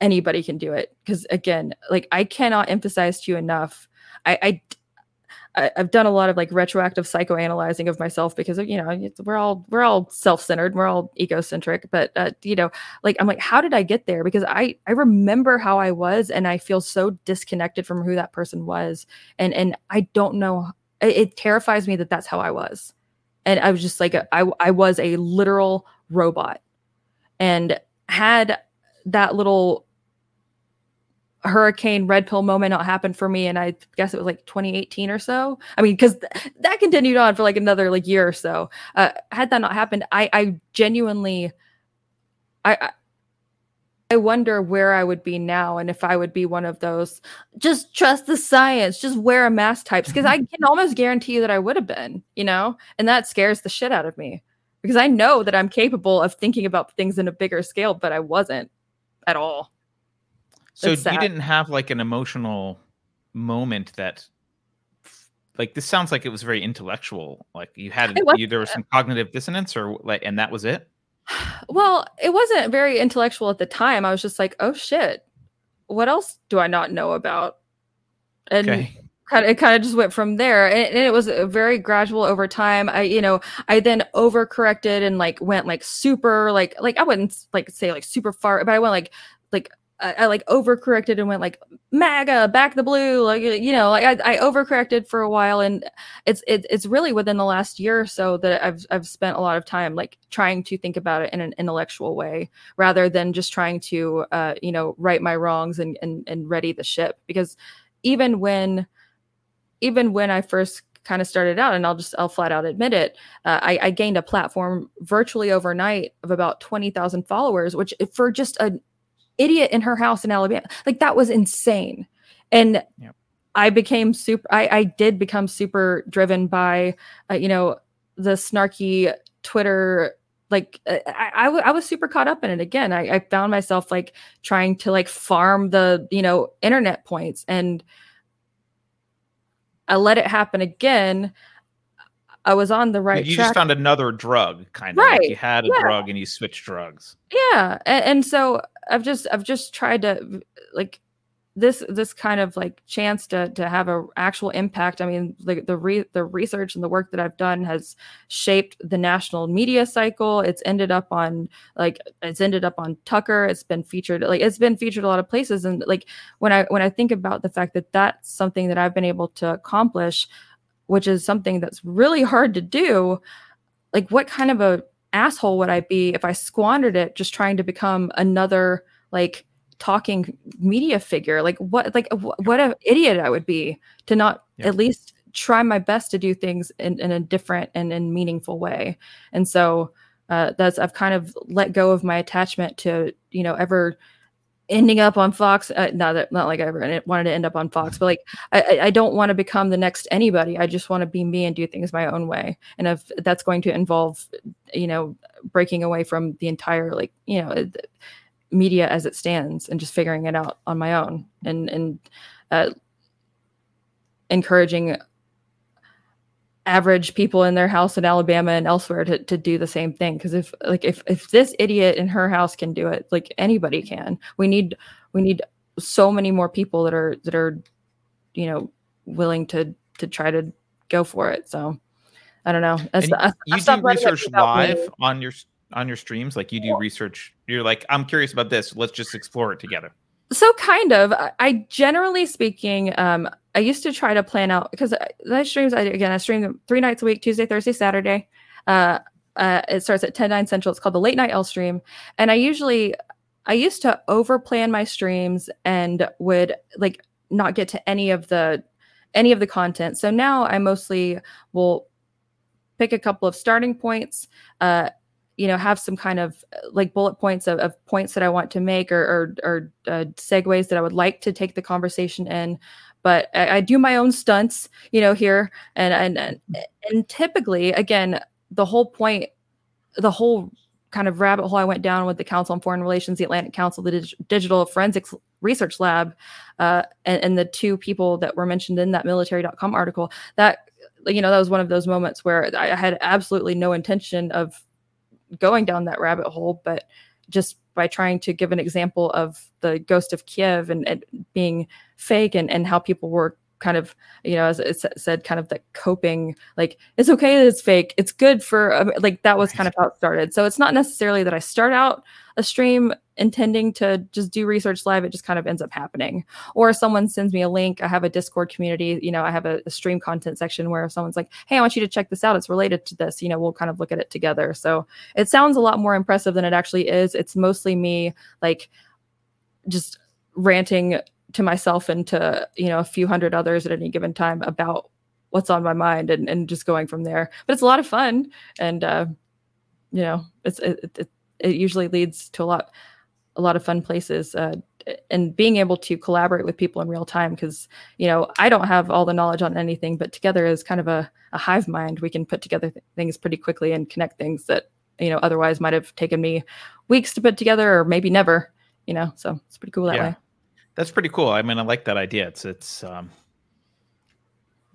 We've seen the power of, we've seen the power of, like, even just, Reddit or 4chan or whatever to get to figure stuff out. That 4chan, honestly, like, don't judge me, y'all, but like, I'm lurking on 4chan a lot because watching it certainly has lost some of its luster, over the last couple of years. But if something truly goes on that is piquing people's curiosity, 4chan is one of the first and most thorough and well documented places to follow something as it's being picked apart. You have to dig through a lot of bullshit to get there, but I like, there's so many people out there that are so talented and so capable of working together. My ultimate dream would be to facilitate something similar to a 4chan that's maybe a little bit more curated for real-time information collaboration, that would potentially have some sort of back-end, like, double-blind anonymous crypto payment system, where if someone puts together a snappy bit of research and wants to share it, they would have the potential, if people are like, wow, this is amazing, have the potential to tip anonymously and in an untraceable way via crypto. Again, it's one of those things that I would like to hopefully bring about at some point to facilitate that kind of thing. Just because I think it would be cool. But 4chan, again, you have to dig through a lot of bullshit, but there's so many amazing people out there that just don't get their day in the sun. And I hope that someday I'm able to help. I think that's a cool idea. I really look. Maybe just call it like Hive Mind or something. I don't know. Yeah, no, I think it's a great idea. Because there is a lot of digging through crap on 4chan. Like there might be some stuff there, but there's also just volumes and volumes shovel. of Let's stuff. Go digging, yeah. You definitely have to mine for information. Well, 4chan. And you also, if you get offended by things, even things that you're like, I don't get offended easily, you're gonna see stuff on 4chan where you're like, holy shit. You got to be able to just move past that and go below it to the person who's actually putting together information. It's hard to explain to people. Like I wouldn't recommend it, but I also would. I get that. It's great, but awful. Let me do a couple super chats because I think at least one of them is aimed at you. Vicious Optimist gives us $50. Thank you, Vicious Optimist, and says, I can imagine that it is a hard realization and admission, but thank you for sharing and giving your perspective / epiphany. Did it have a big impact on your life? Was it like did you lose friends and whatever it was? Oh yeah. And I know that I'm not alone in this, but even as kind of just that one kind of crack in the reality started expanding into other, where I would just find myself, rather than taking people at their word, would kind of a little phrase that I sort of coined on Twitter and beyond was, cite your sources or GTFO, where rather than, hearing someone talk about what was said or what was written, I would just go directly to the source and oftentimes would find out that actually, no, you're wrong. That's not what happened. And so as I would then try to say, one of the more immediate examples that comes to mind is the Nicholas Sandmann situation in DC with the at the time I was still kind of like would probably have still considered myself like a leftist or Democrat type, at the time that like we didn't put things in such tight boxes as we do now, where it's like he's a leftist, he's a whatever, he's a Nazi, but like that was kind of the general mindset that I held. I was like, okay, this sounds awful. So I just went and watched the video. And so I shared with some friends. And I remember this very vividly. A friend of mine who like I always kind of would like, snark back and forth with on Facebook about how idiots, conservatives were. I was like, that's actually not what happened. Here's the actual video. And she's like, well, he was still being like, she, again, her it doesn't matter that the coast of Kiev is wrong. It's still useful. Yeah. It was a very similar thing. And so our friendship on that day severed entirely. And wow, it like the kind of ripple effect there. I know I'm not alone in this. Most people have you find yourself almost immediately in an ever expanding kind of feeling of isolation for a while, because until you find people who are like-minded and who you can kind of consider like a peer and a your own kind of safe space to be able to discuss things, you become very isolated. And that, again, that's part of the demoralization and the process is you miss it so much being part of the big group that you almost are willing to compromise everything that you've kind of gleaned and learned just to be a part of it again.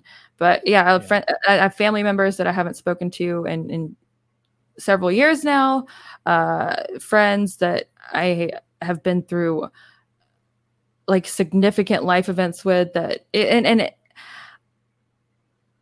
for a long time I tried to qualify my things. I'm not like those. I'm not a racist right-wing Nazi. I'm still your friend. I'm one of you still.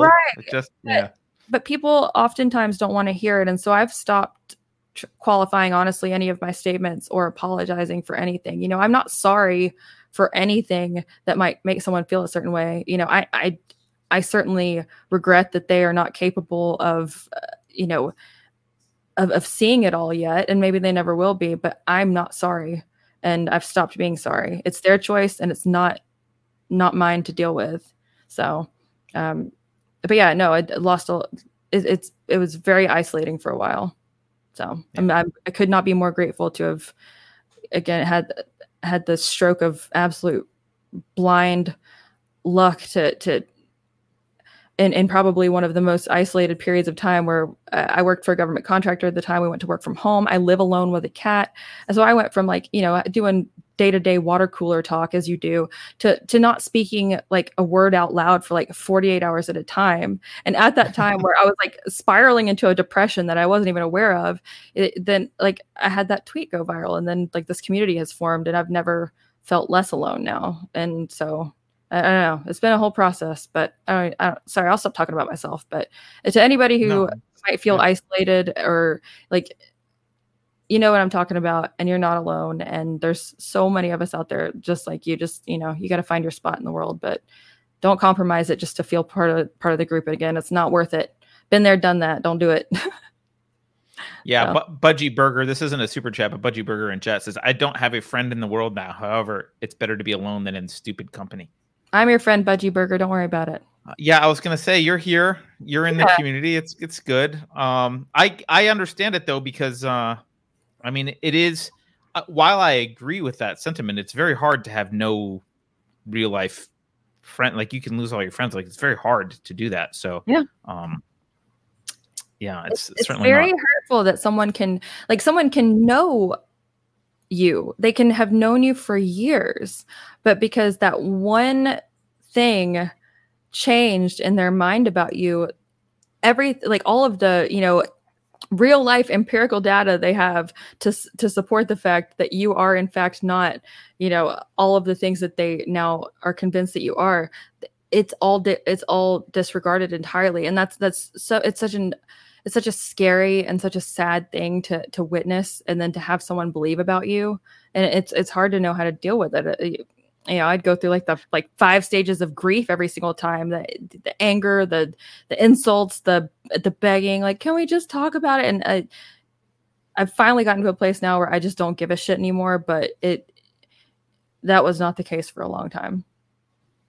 Yeah. I mean, I think it might be worse nowadays, because I think what you're talking about is actually one of the symptoms of some cluster B psychological disorders, which are rampant right now, where it's this dichotomous thinking where like a switch flips and there's no nuance to you. It's not like, well, I disagree with her on this, she's wrong, but I've got 20 years of experience to know that she's good for these other things, and we're just going to disagree. It's like you switch from being good tribe to bad, like, enemy tribe. And it's a complete switch. What was that phrase you used at the beginning? I want to look that up. Something psychological. Dichotomous. Well, there's cluster B personality traits generally, but dichotomous thinking is one of the symptoms of, I think it's borderline personality disorder, actually. And if you listen to, like, Josh Slocum has a really good podcast called Disaffected, where he talks about the prevalence of cluster B personality traits in modern culture. And I think that's one of them. And it's the same kind of thought process that leads to, oh, you have Ukraine flag emoji, you good. You don't have Ukraine flag emoji, you're bad, right? It's that kind of either or thinking, and just classifying someone completely, and it's not healthy mentally. It's not like a healthy person, right? Yeah. It's not a mentally healthy way to perceive and interact with people, but it is common. More common than I think it used to be in the past. At least we're noticing it more. I mean, I used to.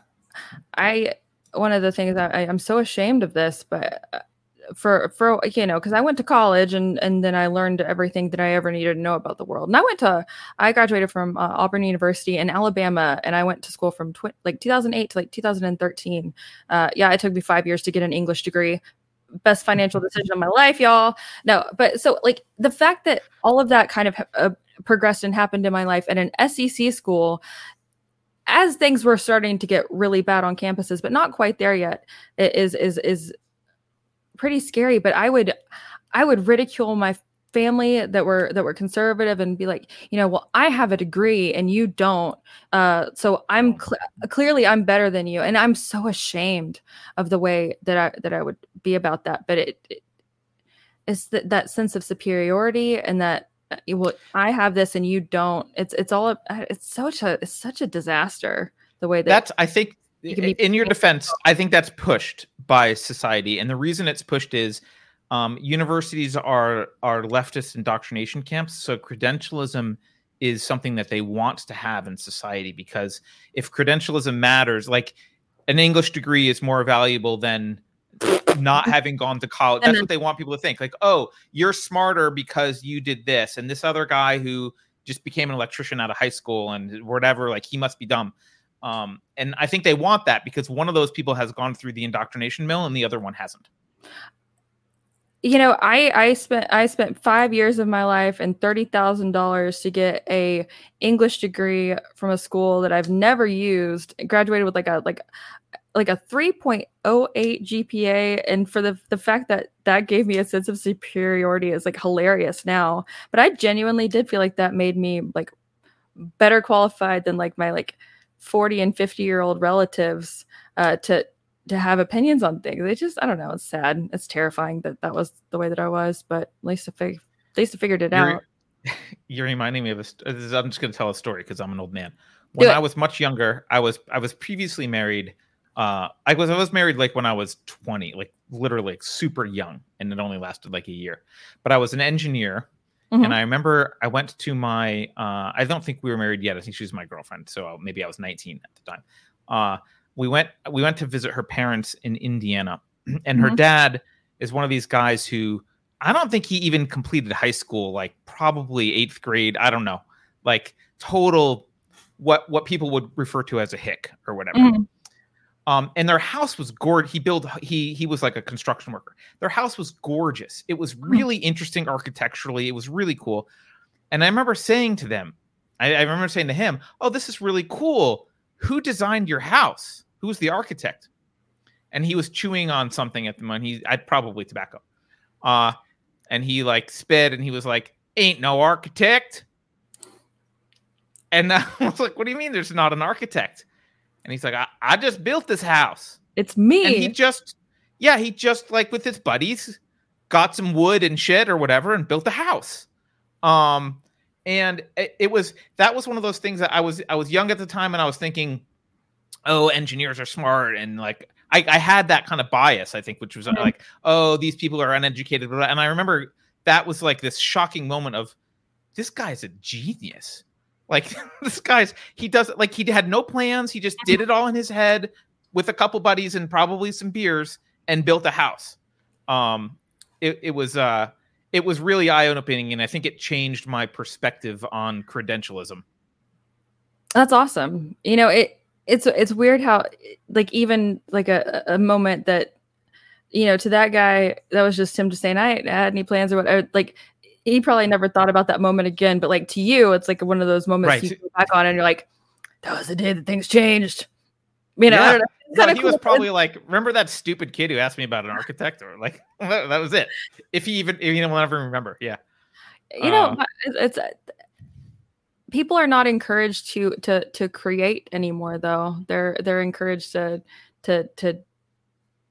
take the I don't know, just like the parts of the puzzle that are provided for them. And again, I'm not saying that I am any sort of a special person, but I have literally had to recalibrate my brain and relearn how to be naturally curious about things and not just read things and go, oh, that's neat, but to go, who is that person? Why is this happening? Is there more to this? And following that it's been so rewarding. And it's something that, again, I've like, really have to recondition your brain mostly, or at least I have. I was an idiot, so it's hard to. I think most people. I mean, and this is. Yeah, I mean, I'll just to circle back to the beginning. I mean, this is one of the reasons that I compared you to journalists, because when I see what you do, I immediately always think of that scene. And have you ever seen the movie Hoaxed by Mike Cernovich? I believe so.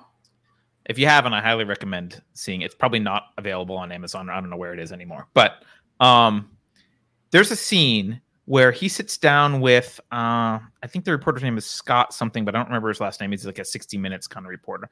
Cernovich sits down, and he intends to Scott intends to throw Cernovich under the bus for reporting something about Hillary having a seizure or potential health issues. And Cernovich says, shaky head coming out of the bus or whatever. Yeah, and Cernovich and the guy says, Cernovich is like, "What do you think it is?" And the guy's like, "Well, what do you mean? We know it was, I think, pneumonia or whatever. I forget what, something like, we know what it was. It was pneumonia." And Cernovich says, "Well, how do you know that?" And you can see this moment. The guy was like, "Well, I mean, the campaign told us." And like that moment, that was enough. That moment is just precious because it's like, oh, you're the big mainstream news. You're trying to throw me under the bus for not doing research or for reporting fake news. And I ask you how you know that it was pneumonia, and your answer is her campaign told me. That's it. You did no more. You listened to what the marketing people said and parroted it, right? And that was their investigation. Right. Yeah. Right. That's it can be interesting when you realize that you actually, this is another thing that, you know, it's not one size fits all or whatnot, but if you find yourself immediately jumping to your Twitter or Gab or Telegram feed to see what other people are saying about something for you to, you know, form your own opinion about something. If you realize that something that like new has hit the media cycle, try a little exercise where you read a little bit about it and you just ask, like, what do I think about this? What are my opinions on this? And then go see what other people think and see where you defer, rather than letting people's comments or little, you know, sound bites shape your opinion, because it does constantly.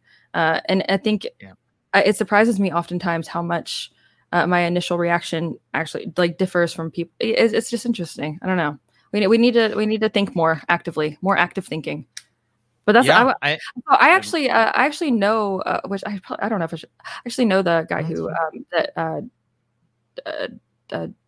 produced that movie. He's a friend of mine, so really? I think I have watched it. Yeah, I can introduce if you'd like. Well, you should. Yeah, I would love to talk to him. I mean, it's a movie that I think anyone who's slightly open to, and I think after the pandemic, a lot of people are realizing, like, wait a minute, I can't trust the news. I think anyone, like, that movie really helps open people's eyes to how distrustful the media is. But yeah, wait, I was going to say, there was one other thing I was going to say, but I forget what it was. Let me do a couple super chats then. Keith the Hat Guy says, does Susan allow us to talk about No Such Agency? I don't, as long as we're saying nice things about it. Also, Keith the Hat Guy says, conspiracy theory, October 2021. We're looking at a giant war in February right now. There's a trajectory we are on. There is a consensus. Alex Jones. He's been, I can't stand, I can't, not that I can't stand, I can't believe how right he is sometimes. It's like, he's just, I don't know where he got that. I don't know where he got being February. He was right, though. February 2021. Goes to the source, man. That's what I was going to say. Wait, this is I want to ask you about this. I didn't start doing this until this channel. I'm going to say my conclusion first. It is really, really hard to find primary source material for almost everything produced by the mainstream media. Like, you go read an article and you're like, they'll say so-and-so said in a speech. Find the speech. It's not easy.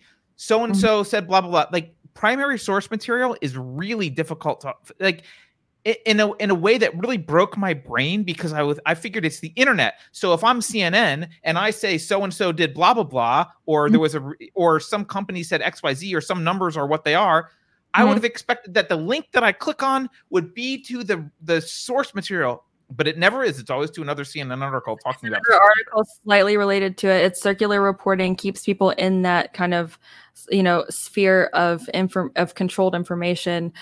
Primary sources are incredibly difficult to discover sometimes, and oftentimes by design. Again, that was one of the things that, like, when, you know, they'd say, well, you know, Trump said this, and I'm like, well, did he actually? And going to actually finding the actual moment where, I'm not the Trump and not like just like super gung-ho Trump all the time, but like so many times his words were just so flagrantly misrepresented in the media, and Yep. it's shocking. But they'll never It actually is. embed the clip of him saying whatever he said because they can't. Right. They can't. Right. There's a good way to find a lot of those things you can use, which I have on my website, SomeBitchIKnow.com, how to find primary source material for things where there is likely a video of it. And it's one of the first few articles on there, but you can use archive.org for to search TV news captions. Pretty much from about 2009 on, every daily media outlet, the big, Fox, CNN, MSNBC, you've got like pretty much everything. The entire episodes are put onto archive.org every single day, quite rapidly after they originally air. And you can search everything that's said in each segment of any show, because the captions, of course, they're ADA compliant, and so you can search those, and pretty much everything that's been on TV for the last about 12, 13 years is fully searchable. So if you can get a direct snippet or direct quote of something, for example, the example that I give in the article on my site is that clip of Leana Wen originally, where she's saying, my main concern is that we're not going to reach herd immunity because of vaccine hesitancy. And so just by searching that little phrase, I was able to find the direct source where it was originally said, the episode of Cuomo Primetime. And that's a really good way to kind of circumvent all of the bullshit and just to go directly to the primary source. But it's incredibly difficult to do. And there's very few ways where you can do it easily. And again, as I was saying before the show, like the tools and stuff, again, on my Gab site at the very top, I have a list of like pen tools that I use. And my thing is not that they're pretty or they're, super popular. It's that they actually, the form and function actually works for what you need it to do. And a lazy person will find the quickest way to something. And I will be honest, I love digging into things, but I don't like all of like the tedium of the mechanisms and tools to get there. So I've found a lot of the like most like direct point A to point B methods of getting there. So check it out if you'd like to, but that's a good way to find primary sources, is my very long-winded way of saying that. No, that's awesome. Right. I mean, and yeah, if I can emphasize that more, I would like go to her Gab page. It's a long list of really cool and diverse tools, like lots of different things.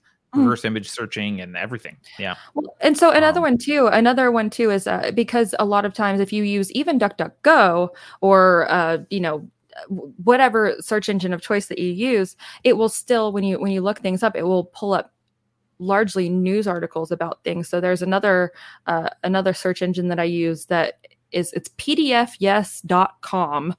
So I know that sounds stupid, but it's pdfyes.com, and it is here, I'll pull it up and show you. It's not super like, but it's pdfyes.com, and this is another one, like, super easy. I don't know. Where is it? So it's a PDF search engine. So everything that you look up on here will populate as a PDF. So if you look up, World Economic Forum, Davos 2022, anything that pulls up here will be populated as an actual PDF, largely from the actual sites themselves. And so like the first response is a official document from the World Economic Forum that just brings you right to it, rather than some article telling you that the Great Reset is a hoax or is a conspiracy theory. So like that's another like super easy, like cannot express to you enough how easy it is to use PDF to just cut through all the bullshit and go directly to a primary source. Like those are the kind of things that I use, and it's like, again, work smarter, not harder. And if you get super obsessed with like what tools you're using, you're probably not using the right one. Like that one's just easy, and it cuts through so much bullshit. So that's the kind of stuff that's listed in that list. So pdfyes.com, if you just use that for your searches, as opposed to even DuckDuckGo, which is compromised, by the way. The guy who started DuckDuckGo is a bad news bear, and it's a whole different conversation. Really? Oh yeah. Oh man. Bad news bear. But is anyone good anymore? No. I mean, I don't know. You literally, he's part of the World Wide Web Consortium. They have entered into an internet compact that is slowly agrees to kind of chip away at and control what information is searchable and able to be so found. that you don't get wrongthink. Basically, is that the? It's not as insidious as say Google or I don't even. I don't even know the inner mechanisms of Bing, because who the hell uses Bing? But it's not. Well, that can't possibly be good. It's not as insidious as say. Well, actually, I'm not even going to say it. I know it's common knowledge that Bing is largely used to search for pretty much one category of thing, and it's not information. I'll just tell you that. Oh, really? But, yeah, that's I'm what not it's used for. I didn't know that. At least it's kind of like a meme on the internet. But okay. But DuckDuckGo is not as insidious about it as say Google, but they are part of this internet compact, which is put on and it's agreement that was created by the United Nations. And the whole thing is that, everyone should, it's a fundamental human right to have access to information, the free flow of information. But in order to do that, we need to protect people's, the delicate sensibilities of women on the internet. Because, as a woman on the internet, if I read someone who says, "Hey, ugly, stop doing a show," I can't read that kind of stuff. So of course that means that the entire side of Gab, needs to be taken down, or like that kind of, dumbass reasoning. But DuckDuckGo is part of that. And just because they haven't taken actions on it yet does not mean that it's not part of the original, or not part of the eventual plan. I believe the CEO, if I'm saying it the wrong name, is the CEO of DuckDuckGo. His name is, I believe, Gabriel Weinberg, and his original creation on the internet was kind of analogous to classmates.com or like People Finder, where it was just a huge like data harvesting mechanism in the, I believe, like early mid 2000s, like those things where it'd be like, find your classmates, type your name and your address. And like, it was just that's where he got started. That's what he did for a super long time. And his original goal with DuckDuckGo was not to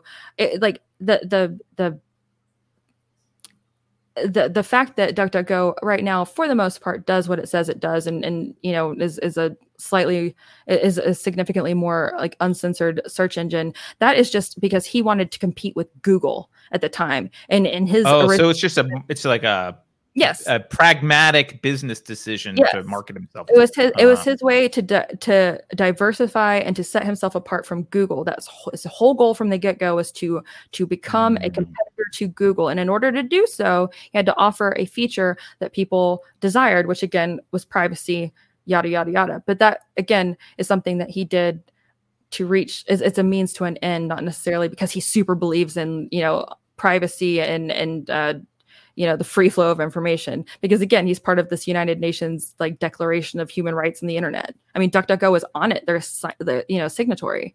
So it's just there, Yeah, even though I am a free market person, but the thing I like to remind other free market people about is that free markets don't give you the best result.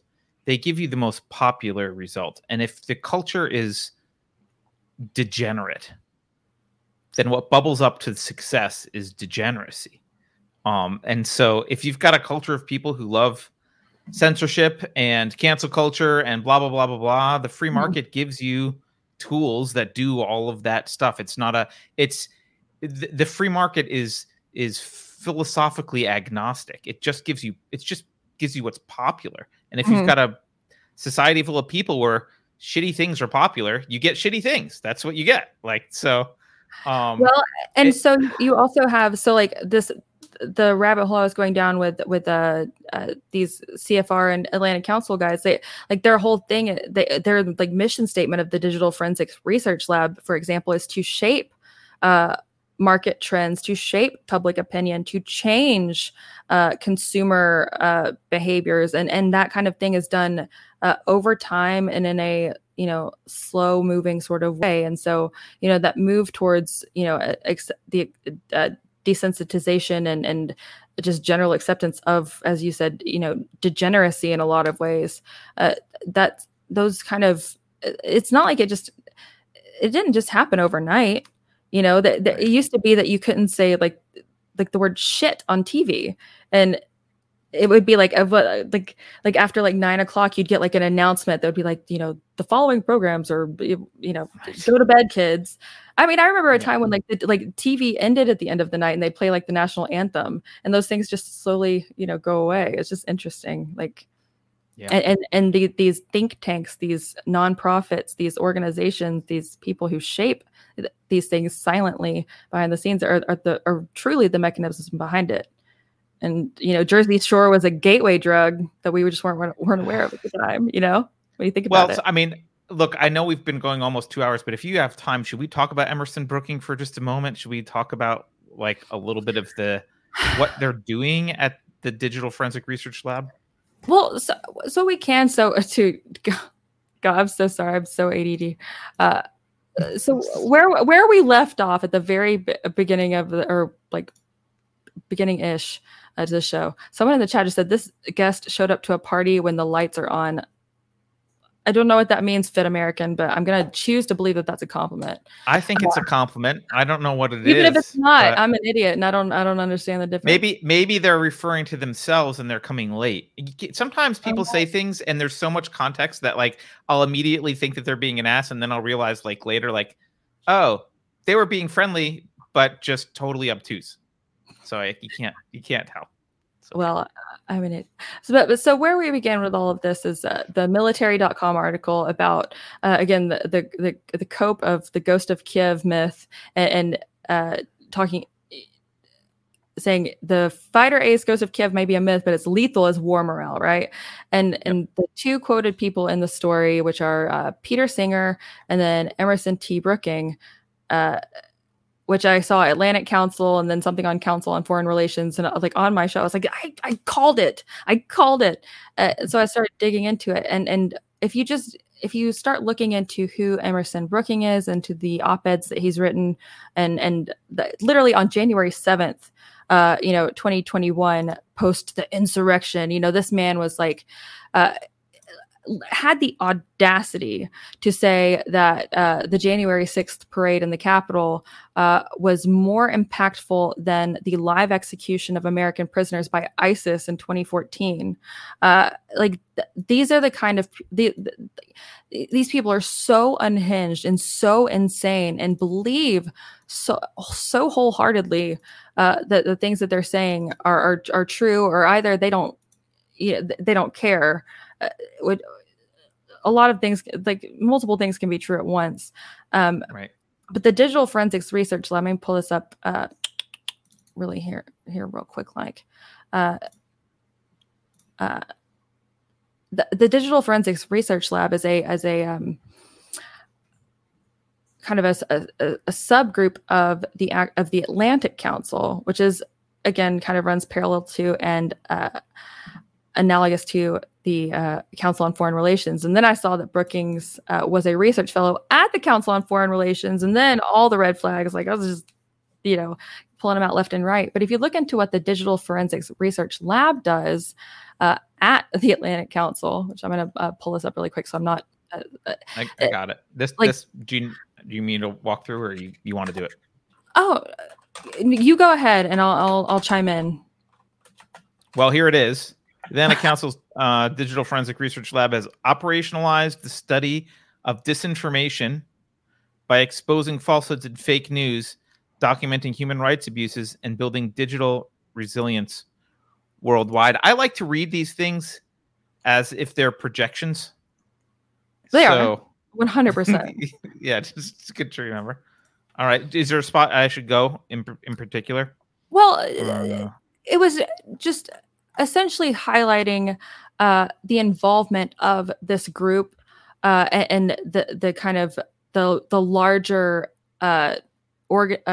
organization and mechanisms at play that are at a constant involved in shaping public opinion, such as, for the most recent example, it's this Emerson Brooking and Peter Singer guys, putting in their 2 cents about why propaganda is good and why the government should be creating and pushing out more. And the way that they reduce things down to something that's so, when you start looking at things so closely that you're not even, looking at the right thing anymore. Again, the Emerson Brooking guy again had the audacity to say that an ISIS beheading of American prisoners was less impactful than January 6th, and he wrote that on January 7th. You know what I mean? Like they waste absolutely no time. And so that if that was being published on January 7th, like they had their whole the whole network was hard at work to then get those talking points out to the media. And this is just one of those places to keep your eye on to see kind of what where the national conversation is going to continue going, and who the architects are behind that's shaping it. And again, just it used to be that you had to really fight and sue and things to find this information out. But again, we're just at the point now where they'll say propaganda good, and this is why you should support it. And people are like, yeah, propaganda good. And this is just one of those organizations behind it. It's an ongoing dig. So and again, to pull up the graph comments that I showed you earlier, it's why it kind of just continues to get plugged into my web of connections, because it's just, I don't know where it's going to lead next, but these are the same groups that influenced the, there's another group called the Althea group that is full of former CIA operatives who are now, the ones that are petitioning Twitter, Facebook, etc., to censor election misinformation. And it just, when you're reading these articles or you're seeing an expert being quoted on any of these things, if you have the time, just do a secondary search to that and just see who they are, because I promise you, 9 times out of 10, you're gonna immediately be brought to a whole new section of the internet and of just that'll just blow your mind. I don't know, but this is the propaganda machine. I mean, it's one part of the whole cog in the machine. But the DFR and the Atlantic Council CFR they're the ones that give the marching orders right now, as far as I can glean. I'm old enough to remember before the internet was a thing. I think I did the first web page for the School of Engineering when I went to college. They didn't have a web page. I mean, the internet was around probably, I don't remember when DARPA invented it and did anything, but it wasn't really used. Good old DARPA. Yeah. But when the internet was I think of it similar to when crypto was at the beginning stages. A lot of the people behind it had these idealized ideas that, this is going to be the free exchange of information. There's not going to be gatekeepers anymore. We're going to be able to, regular people are going to be able to talk to each other, and there'll be no one standing in the way. There'll be no gatekeepers of information. It's going to be open and connected and free. And you have to remember that the people in power, that's the last thing they want. Mm-hmm. Yeah. So all of this stuff, I mean, there's, we could talk about Operation Earnest Voice, which the CIA I think is just overt about, that, hey, they do disinformation and they have sock puppet accounts and that's what they do. Right. All of this stuff is the elite's reaction to us talking to each other without them being in between us. Yeah. Right? Yeah. As you quoted, that's what it is. The Davos 2022, where she's, they don't trust us elites, anymore. It's right. If you would like a direct example of some sort of an insidious plan, what our government truly is capable of, just if anybody's not familiar with the potential false flag psyop Operation Northwoods that was discovered, which was a 60s era CIA proposal to stage acts of terrorism against the United States to bolster support for a war against Cuba.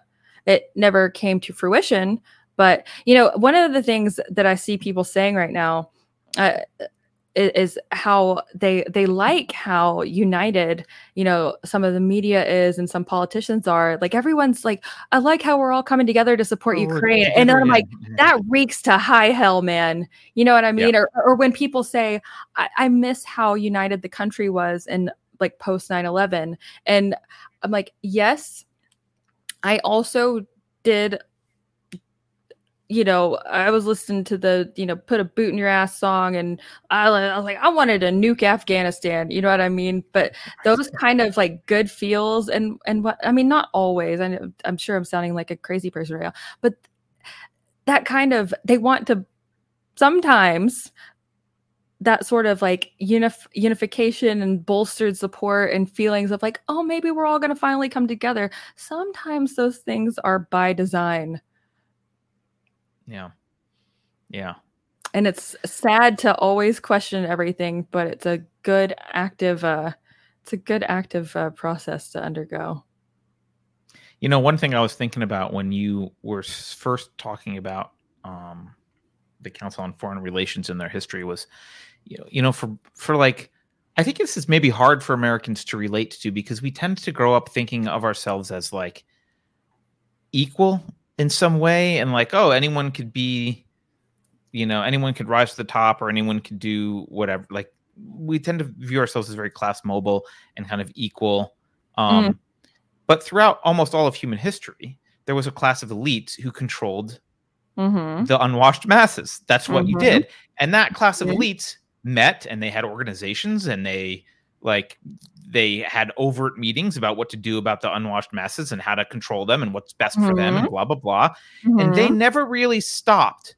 Just because the U.S. was invented and they couldn't do things officially through the government channels anymore doesn't mean they stopped. And like that's why you have things like Council on Foreign Relations. It's like, well, we're not a government agency, but we're the elite class that needs to tell you what to do, and the government knows that, and we'll control them, and it'll be good. Well, at the risk of sounding like a commie here, and this is one of the things where, again, I realized that I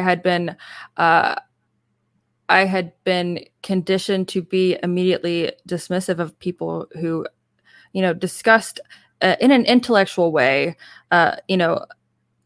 class mobility and the kind of ever-present elite ruling class, how they're the same families for centuries now, and they don't really change, and how many gatekeepers there are, and how big the barriers to entry are, how much nepotism there is, and how connected all of these people truly are.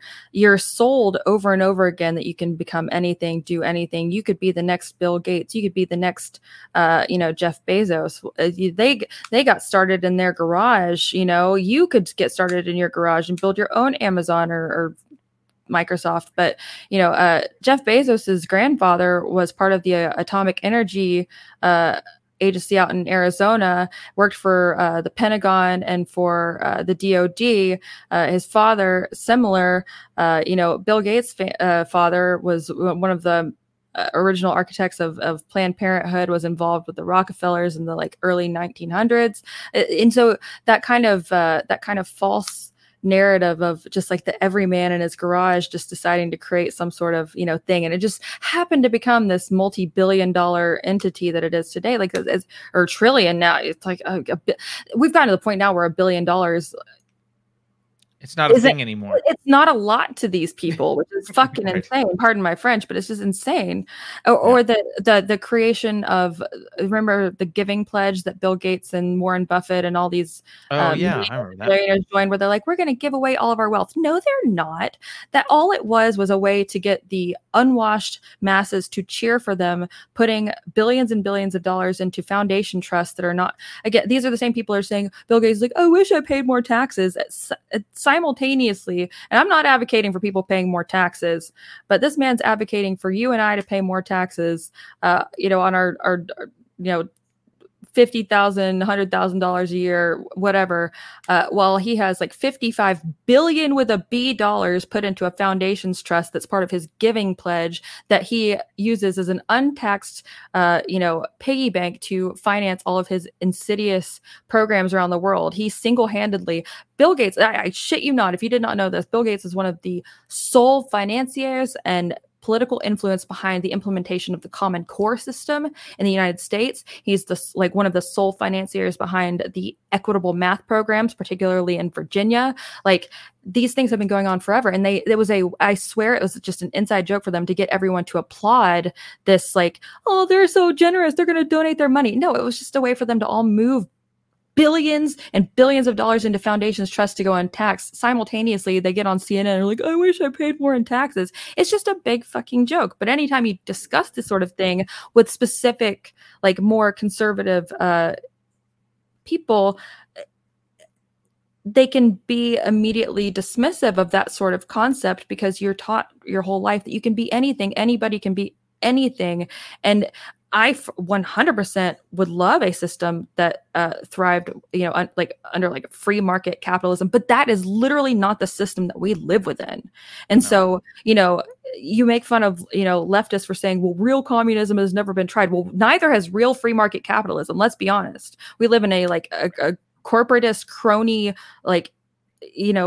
smoke and mirrors purported I'm not going to argue with you on this, Elle. I mean, I've said this a million times. You get called a commie for talking about it. I'm like, well, maybe I'm a commie then. I don't give a shit. No, and this is the thing that this is what I use to tell, which I get as a small subset, but there's like the objectivist types who are like free market capitalism, blah blah blah, and they're very pro big business.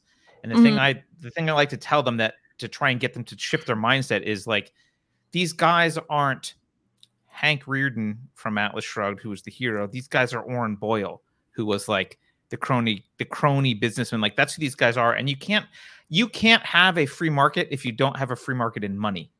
And we haven't had a free market in money. Big businesses that carried water for the federal government and acted as agents of the state and enforced the vaccine mandate even after it was shut down. Like, when you have unchecked corporate power like that, that is essentially just another wing of the federal government. That's not free market capitalism at all.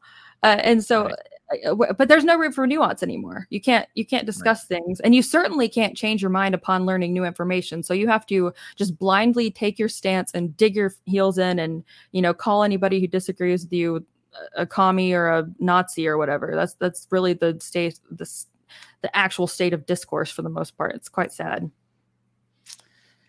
Yeah, I mean, when I'm in a bad mood, sometimes I do that thing that you just warned people earlier to not do, which was adopt that mindset of like, well, maybe just need to tear it all down. Like, maybe maybe they're right. Maybe the unwashed masses do need to just, like, because no one's waking up. And I don't actually believe that. It's just when I'm in a bad mood. But like, sure, it's an uphill battle. It's an uphill battle to think, look, there is the people with power and money, and I mean government power, like, can legitimately use guns against you.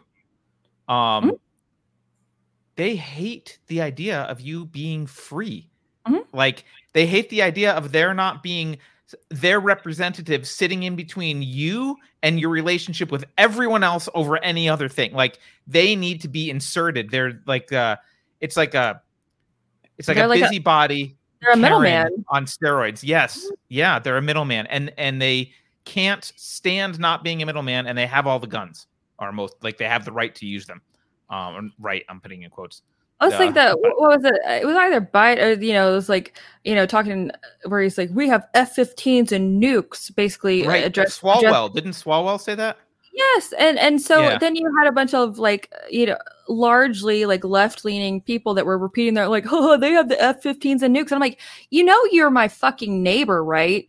Like, like, you realize that this is in some sort of situation that would, God, help us would hopefully never arise. Like you would be collateral damage, and they would consider it worth it to quell any sort of like potential actual like uprising. Like you would be collateral damage, and they wouldn't give a shit.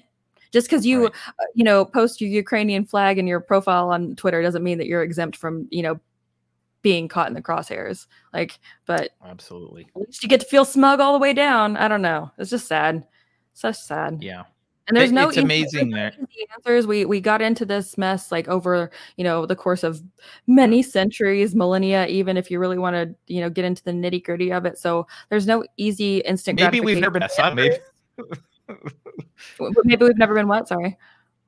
Maybe we never were out of the mess. Maybe humanity was just always a mess, and we have not untangled ourselves. I don't know. The more I learn, the more I realize I don't know anything. So I have no good answers for you there. But I just try to chase the curiosity and see where it takes me and leave the ego out of it. And that's, again, I'm just saying that to myself most of all, because,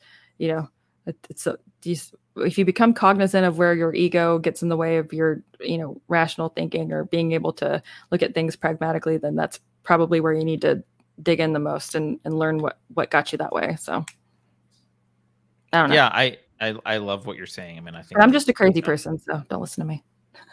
Right. Well, Elle, look, I've kept you for like over 2 hours, which is normally much longer than usually we stop before 2 hours. So I feel bad keeping you. I'm gonna just ask you, remind everyone, where do they find you? How do they follow you? How can they pay attention to what you're doing, and how can they support you? Well, I am on Gab and Telegram, which are kind of where I keep the most, I guess, constant information going about, what I'm looking into and what I'm researching into, which is gab.com/SomeBitchIKnow, or Telegram, which is t.me/SomeBitchIKnow. I also do have a show 3 nights a week. It's called the Late Night Elle Stream, and it is late at night. It starts at 10/9 Central on Tuesday, Thursdays, and Saturdays. Those are hosted on a platform called Foxhole, which is like as free speech as it gets, and DLive, which I am looking to deviate from, and Twitch, because I've already been deplatformed from YouTube, and I'm sure Twitch is, next on the chopping block. But they're not friends.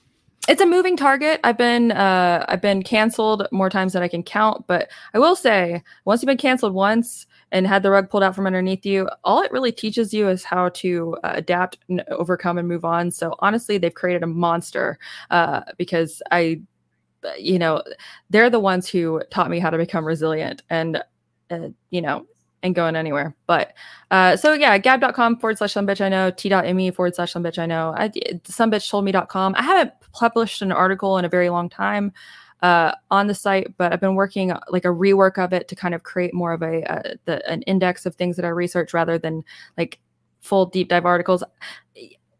It's all moving targets because, again, I'm an army of one. Well, that's not entirely true, but I do all my own stunts, and I'm just a person who's been given an incredible chance to do something great, and it kind of continues to take different forms. But as of right now, those are the forms that it is manifesting itself in, and I'd love for you to stick around and join me in my weird journey. So there, that's my pitch. Well, thank you. I mean, I have a lot of respect for what you're doing, and you may refer to yourself as a normal person, but not many people are doing, like, actually going down the rabbit hole and doing the work. So, and you are. So appreciate it. Man, I appreciate getting the chance to get to, like, the fact that I get the chance to do this. Again, that's what I kind of realized when I started like letting my ego. I was like, what kind of an asshole would I be if I squandered this and made it about me rather than the content? And so that's what I've been trying to actively, pivot into more, is letting it not be about me and more about the content. So thanks, but it's not about me. It's about everything else. So. Well, thank you for all you do. Thank you for joining us today. And I hope we have you back soon, because I love chatting with you. I'll have you on the show sometime on mine. Anytime. Cool. All right. Take care. Bye, everybody. Bye.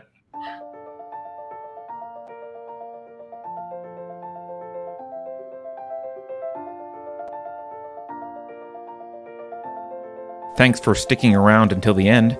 If you're new to Unsafe Space, check out our deep content library that includes discussions with everyone from James Lindsay to Brett Weinstein.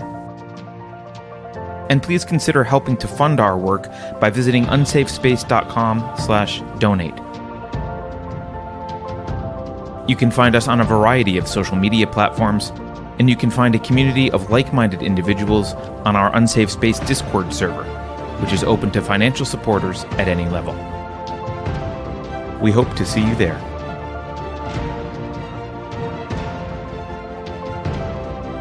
Warning. This is an unsafe space. Dangerous ideas have been detected. The content of this production has not been approved by Neil Young. Please consider canceling the responsible parties. Here's a list. Do you know what's fascist? When truckers refuse to deliver products to the ruling class. That's what the dictionary says. I swear. The continued war on drugs will require the distribution of free crack pipes.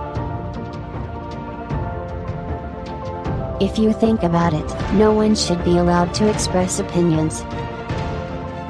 But don't. Think about it, I mean. That's not your job. Thinking has been scientifically proven to be less efficient than compliance. Science, scientific, and scientifically are registered trademarks of the World Economic Forum. Unauthorized use is prohibited. Computer voice courtesy. Never mind, that last line is fake news. Please disregard it and return to your safe space immediately. There will be cake.